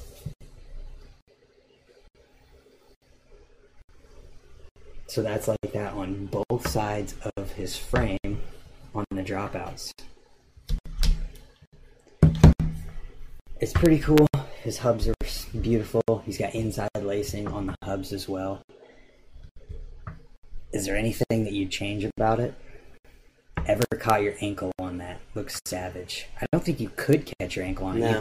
You'd like the only thing No, that it's downward. right, it And points it's in. it's so close to the spokes. Right. I feel like the only thing that could happen with that is like a freak accident with clothes getting stuck. It's somehow. actually it's contained within the tire. So like if your tire is here and you're grinding on this side of the tire, it's actually on the inside. inside. Yeah. And that's even on my like normally I run 1.85 tires, Mm-hmm. and it's inside of those. Right. So like it would have to be a freak accident and some clothes would get in there. I don't think a body part You can't. aside from your fingers. You are the can't only land things. on top of that. Yeah. Like how you were landing on your hub guard earlier today. Yeah, not You happening. can't do it. Well, we have to Well, look into that in You the future. probably could. I bet I could. If you had a very specific setup, you could probably get caught on it. Yeah. Is there anything that you like have thought of that you haven't tried or would change about any of that? Not really. Anytime I do anything to it, like if I break something or something Yeah. like that, it just goes on the list for the next frame. That's also getting upgraded. Mm-hmm. So, I mean, I have these mods done before I'll ever ride a frame. Yeah. Which is the only way to do it. Mhm. Why would you want to do it to a halfway ridden frame anyways? Well, yeah, because it's not cheap to do. Oh, I can imagine. Probably takes a lot of time. Mm-hmm. You don't see people doing stuff like that. Period. Do people ever modify their frames to this extent, like a lot? Mm-mm. Not to my knowledge. Man. And, I mean, if you wanted to produce a frame that way, you could do it a lot easier, because you could investment cast your dropout. Which they already do. Right. So you just make that part of your mold, pour it in there, and it's done. And then you just weld the dropout on just like you would any other frame. That's pretty awesome. And there's a lot of frames that are investment cast dropouts now. Yeah. The thing that's noteworthy about that is it actually makes your frame right or left-hand drive. What do you mean? Because So, one side the non-drive is braced vertically, Okay. and it's a lot cleaner. So that's the one you took a picture of. The other side has an external gusset to help keep it rigid, because you can't put a vertical brace there because there's a chain that has to run through. I see what you're saying. So on the inside, there's a brace that you can't see from where we took the picture. Yeah. Gotcha. That's interesting. Yeah. Otherwise, that thing would bend right up. Right. And that would suck. Yeah. Then you wouldn't have a wheel. Yeah, you wouldn't want that. You'd have some broken spokes pretty quickly. You definitely put it to use today. Yeah. Should do a bike check on it one day. Sounds pretty interesting. You heard it here. You should do a bike check. There are pictures of it from when I first built it, like in June. That's not a bike check video online that anyone could search for. Or you could do pictures and whatnot. No, I went out the one day to film a quick bike check for it, Yeah. and my buddy broke his finger when we were out. And I'm like, alright, cool, I guess we just have 2 clips to put online then. Yeah. Dang, that sucks. Cut the day short. Sometimes it's just not meant to be. Yep. So I'd like to do that, but I normally just don't. Yeah. Well, I mean, it takes a lot of effort to put in to do a bike check. And as I'm pretty comfortable in front of the camera, Yeah. but to produce a video of me talking, just for the sake of producing a video of me talking, It's hard. it's not my thing. Yeah. It's just one of those things that, like, you have something so unique that no one really has other than Derek, probably. Yeah. It's like, you could help a lot of people out just by putting it out there. I mean, it'd probably be good for Derek, too, if there's even Yeah. one other person that wants that. Yep. It's true.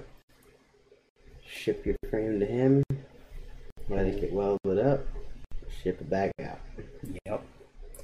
How does the powder coat and whatnot work after that? Does he do any of that stuff? Actually, as good as my frame looks right now, that was rattle can. Huh. Well, there you go. So I did that myself. The welding and everything is clean enough that you don't have to worry about powder coating or any of that. Or you can. Yeah, I mean, it always looks better. I know, like, John Quartz of FBM Mm-hmm. is doing powder coating now. Okay. So he's right up nearby. So working with the two of them, I'm sure you could get it powder coated. Right. Well, there you go. If you want it, it can happen. If you want a Road Fools 13 frame, square tube, extra heavy, I'm sure I know a guy. Is that a thing? Does he make frames? Yeah. Oh, I didn't know that. Yeah. Well, that's on Road Fools 13. He had like everyone says 50. I know that it was heavier than that pounds. It was more like 60. I can't imagine doing anything on a bike that's And literally it was twice just as square heavy. tube. The whole bike. Yeah. I have Road Fools 13 at home, and I've never watched it. I should probably watch it. You should probably watch it. That homemade frame, no way, full right angle tubing. I remember that.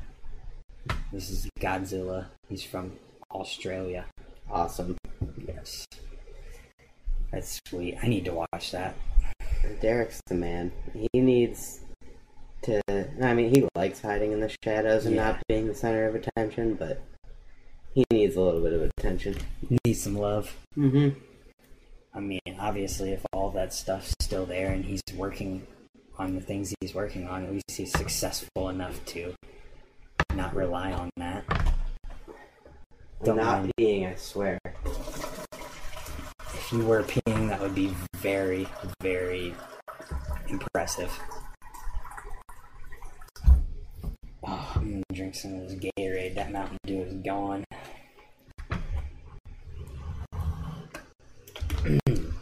So what's in the future for bikes? Bikes. You just had a kid. How old is your kid? 10 months. 10 months old. Not even a year old. Not even quite 10 months.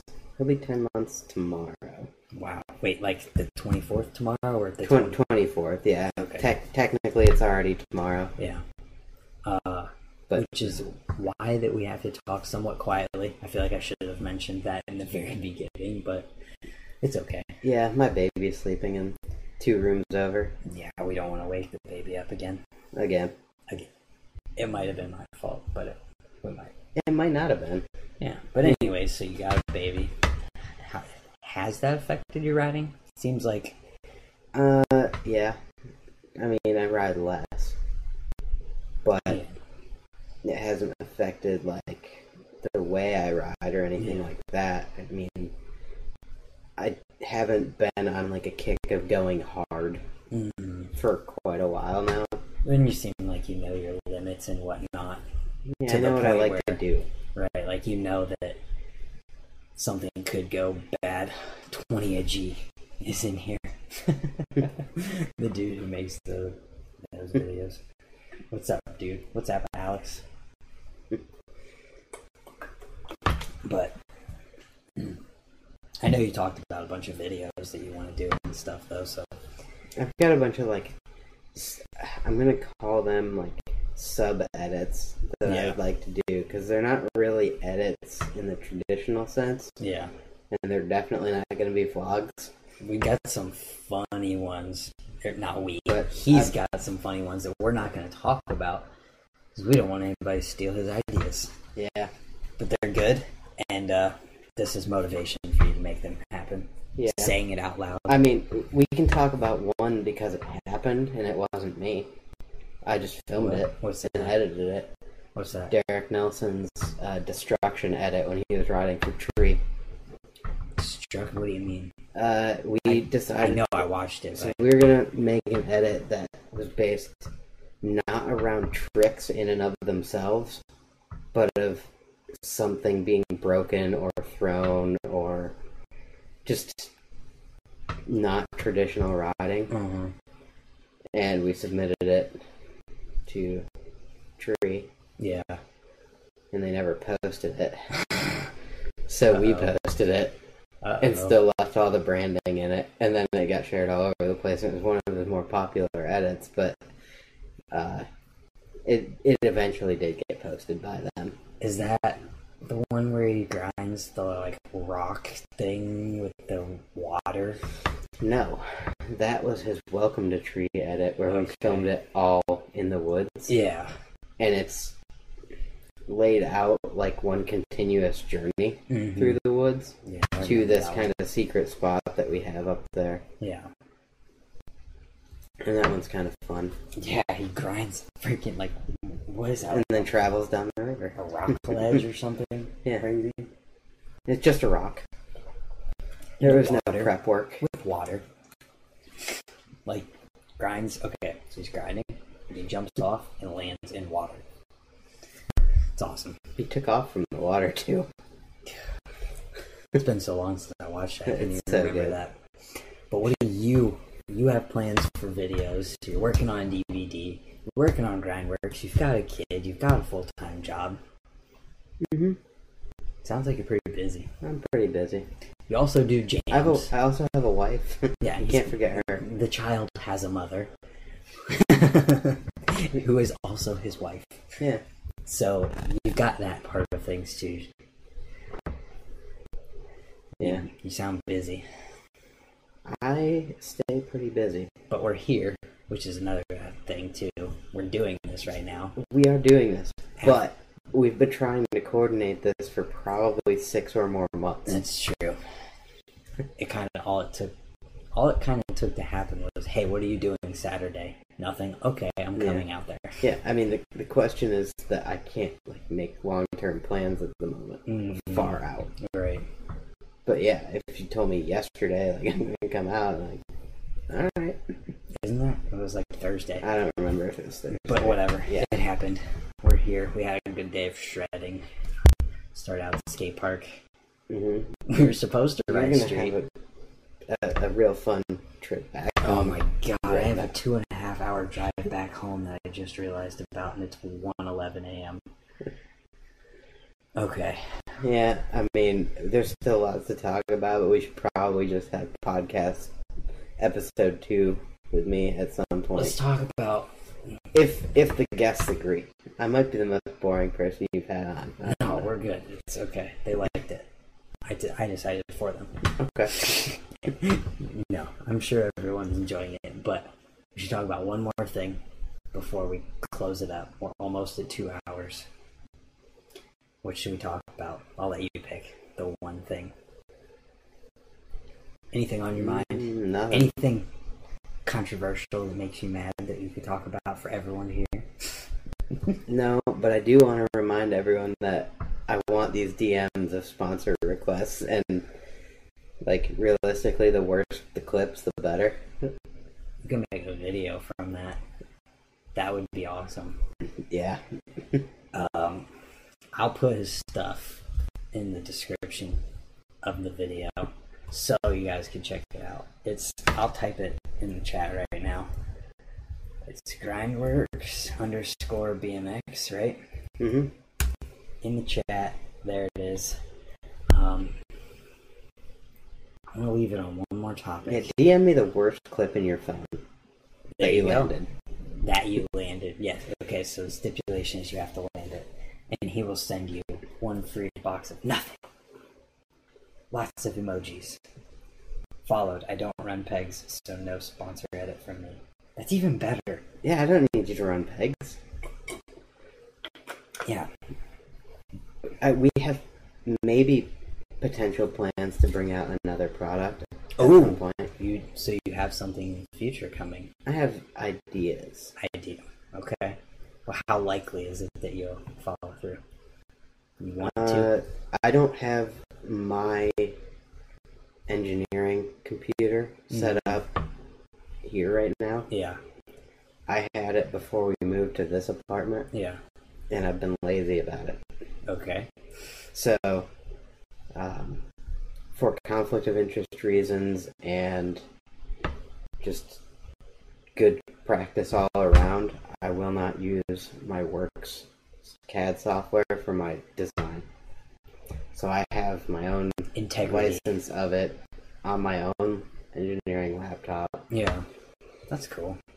So I keep it all separate, do my Mhm. work that way, but I need to actually design the product so Yeah. that I can get quotes on it and make sure it's feasible to produce locally. Okay, so I figured out how we can go out on this. Let's talk about what it actually takes from start to end to make a product like that happen.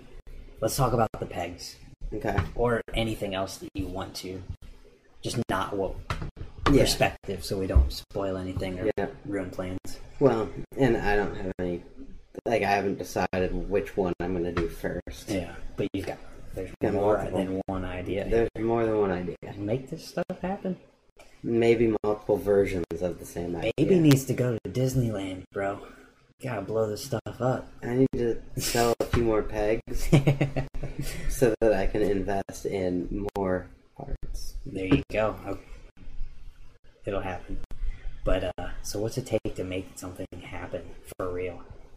Because I don't think people know this. Some of it to run at the small capacity that I operate at Yeah. kind of requires knowing someone Mm-hmm. that has a machine shop Okay.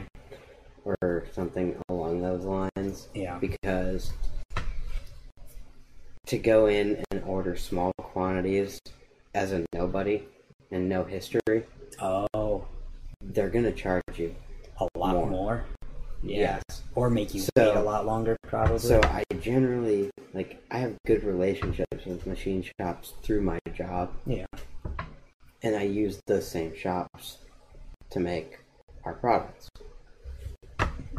So, like, I know them well enough to be like, hey, look, it's more of a personal project than anything else. Mhm. You know, sure, we're doing it for Grindworks, but it's low quantities and it's specialized. And they know what's going on, so it's not a big deal. Yeah. But it is knowing someone, because I don't think I would get the same pricing that I get Yeah. Which could completely to go somewhere that I don't know these that people. could completely eliminate you from the game before it even starts. Yeah, So that's I one mean, thing to think about. I mean, you could. I have received quotes to have the pegs made yeah. that they are more expensive individually for me to buy them than what I sell them at. Wow. So that's just one aspect of how hard it can be to start something or make a product. Well, yeah, you need to know the right people, and you need to also keep getting quotes, because I might have another shop that, you know, they'll quote you high if they're busy. Oh, yeah. So if they don't need the work right now and they don't want to deal with it, they'll quote you high. Just so you won't. If they're real slow and they need to keep their workers working and their machines cutting, they will bid it low, make less on it. So sometimes it's time of year when you order, sometimes it's, you know, agreements. Right. The shop I work with now, we've got basically just an agreement that this is what it's going to cost to do these. Mhm. Granted, I must order X amount every time. Right. But that's like, so that's skipping ahead a little bit. Mm-hmm. And somebody said you'd be set if you could get a CNC machine in a man shed. There won't be any man sheds in this bump jump paradise that is his parking lot. yeah, this apartment building is bump jump heaven. But anyways, There's bump, step up, step down, yeah, wall rides. he literally, his parking lot is a skate park. I never ride it. It's too close. Conflict of interest. Yeah. But we skipped that all the way to past, like, so you already Well, yeah, we didn't talk about design. yeah, all at or that point anything. you'd already have ideas, designs, finalized designs, Mm-hmm. because you're getting quotes to make products rather than just testing things. So what comes first? I mean, some of it is just knowing what you need to do too. So there's a lot of, like, you can either look at an existing product Yeah. and copy it. Not that that ever happens in BMX. China. Or you take the idea of a product Yeah. and you develop it basically from scratch to fit your needs. Which is what you did. You made something. Mhm. You had a problem. Just like anyone else who started any business ever, there was a problem. You found the solution for yourself, basically, Yeah. that you made readily available to everyone else. So that's step one. Find the problem, I guess. Yeah, I mean, that's been one of the biggest things for me personally with this. You know, we could make every product if we wanted to. Right. We could go have it sourced in Taiwan, the same as everyone else. Yep. But I don't want to. But I don't. why? Well, I don't want to have that quantity investment. And like, if I ordered 1,000 of something, I know that I can move 50 to 100 relatively easily. Yeah.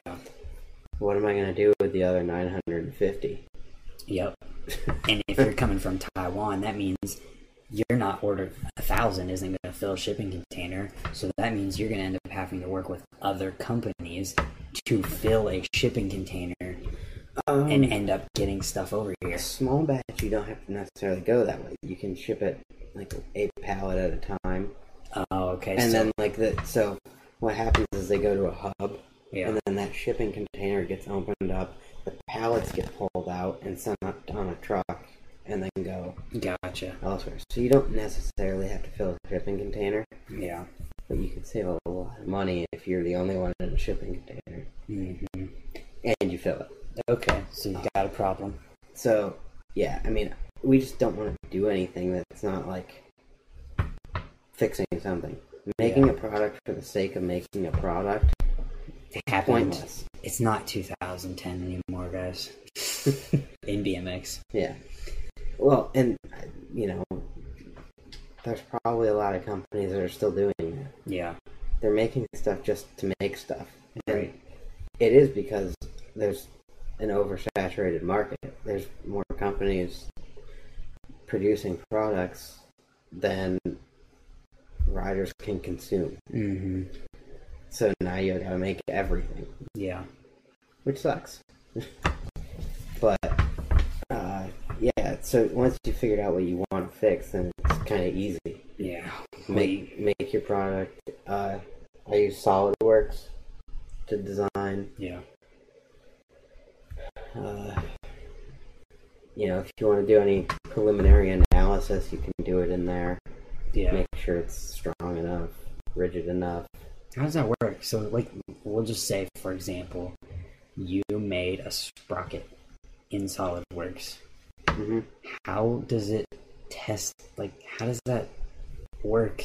Because BMX is BMX, and Well, you know, there's a problem with doing that, is that it's all theoretical. right? Most analysis is static, meaning nothing's moving. Right. There's no dynamic loading going on.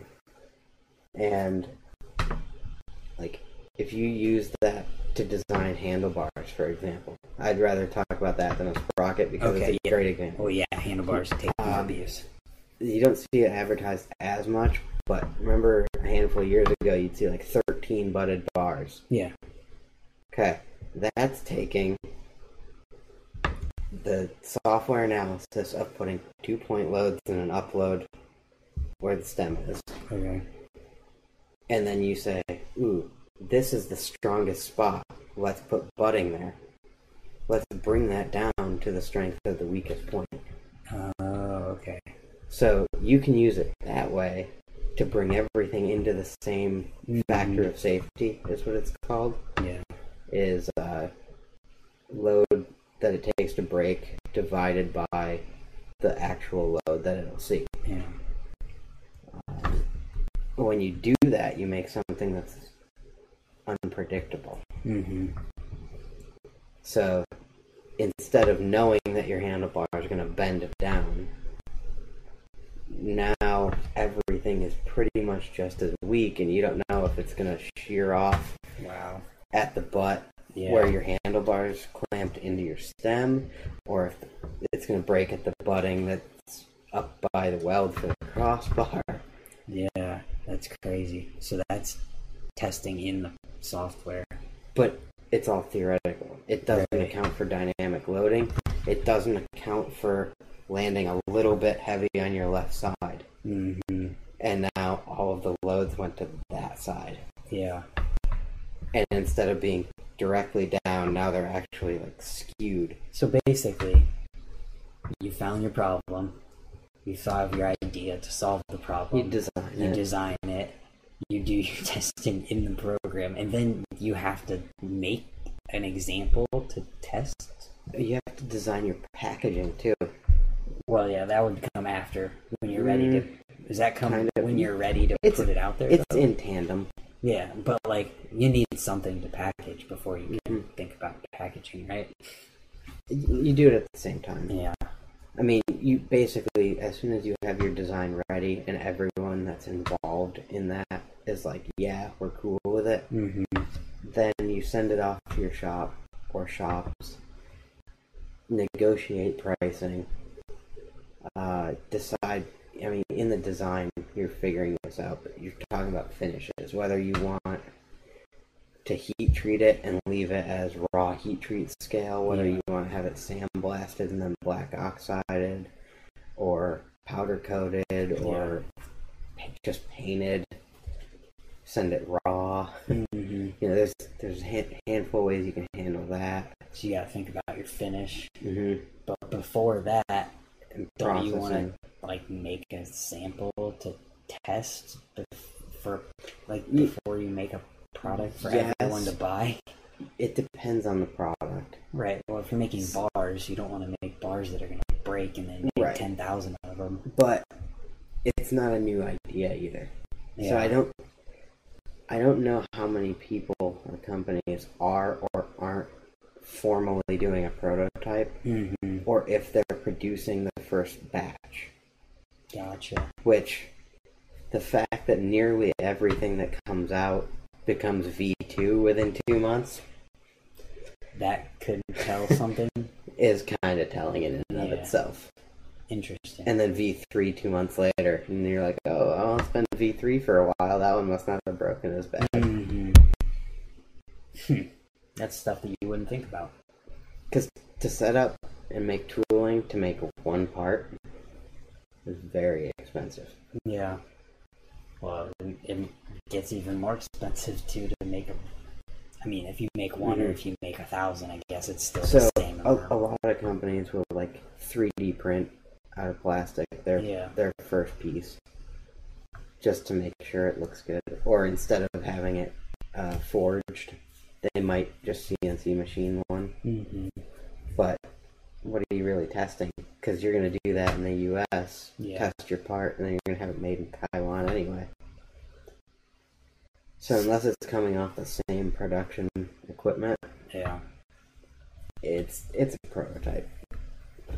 For pegs, we never prototyped them. We just went straight to production. Well, that's because something too that you wouldn't have to. we already knew what they were. Yeah.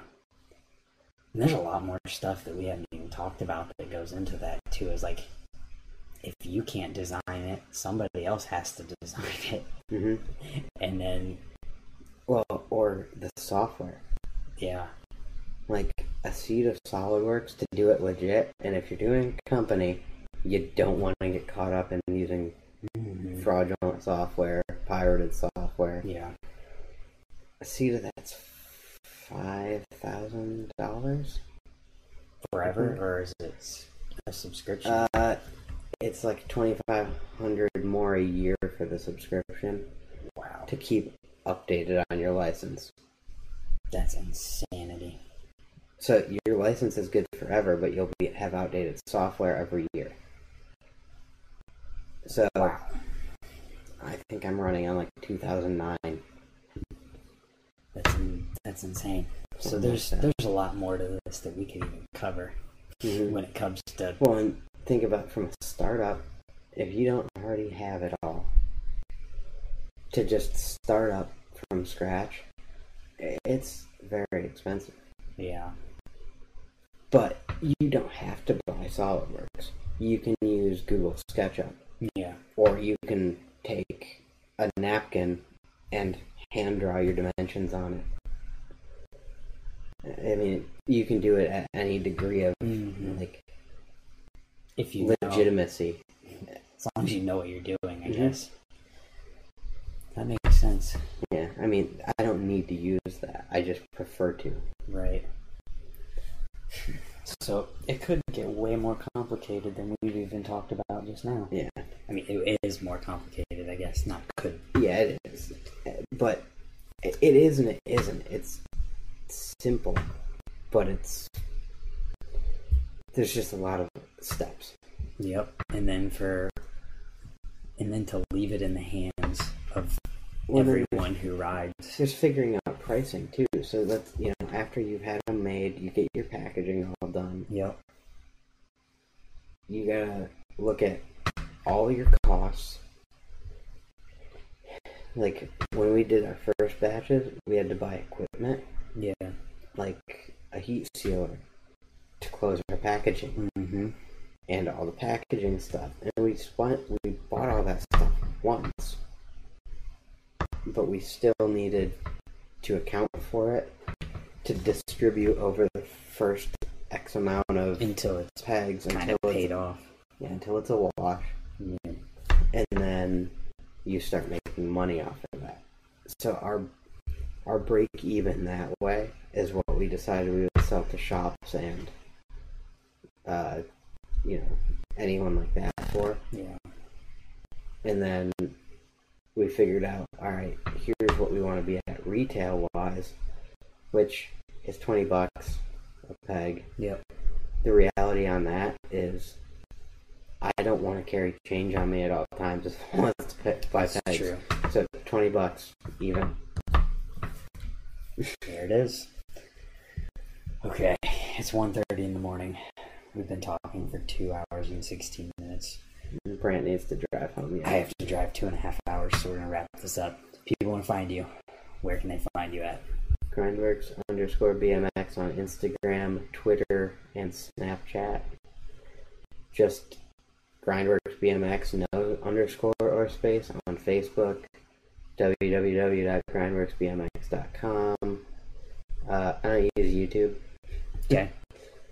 I have a Vimeo account, but that's where you post all your games and stuff like that. So if you want to see but those they're videos, all linked on the Grindworks website. So basically, and you can get to their Instagram, everything. So basically, what's the website one more time?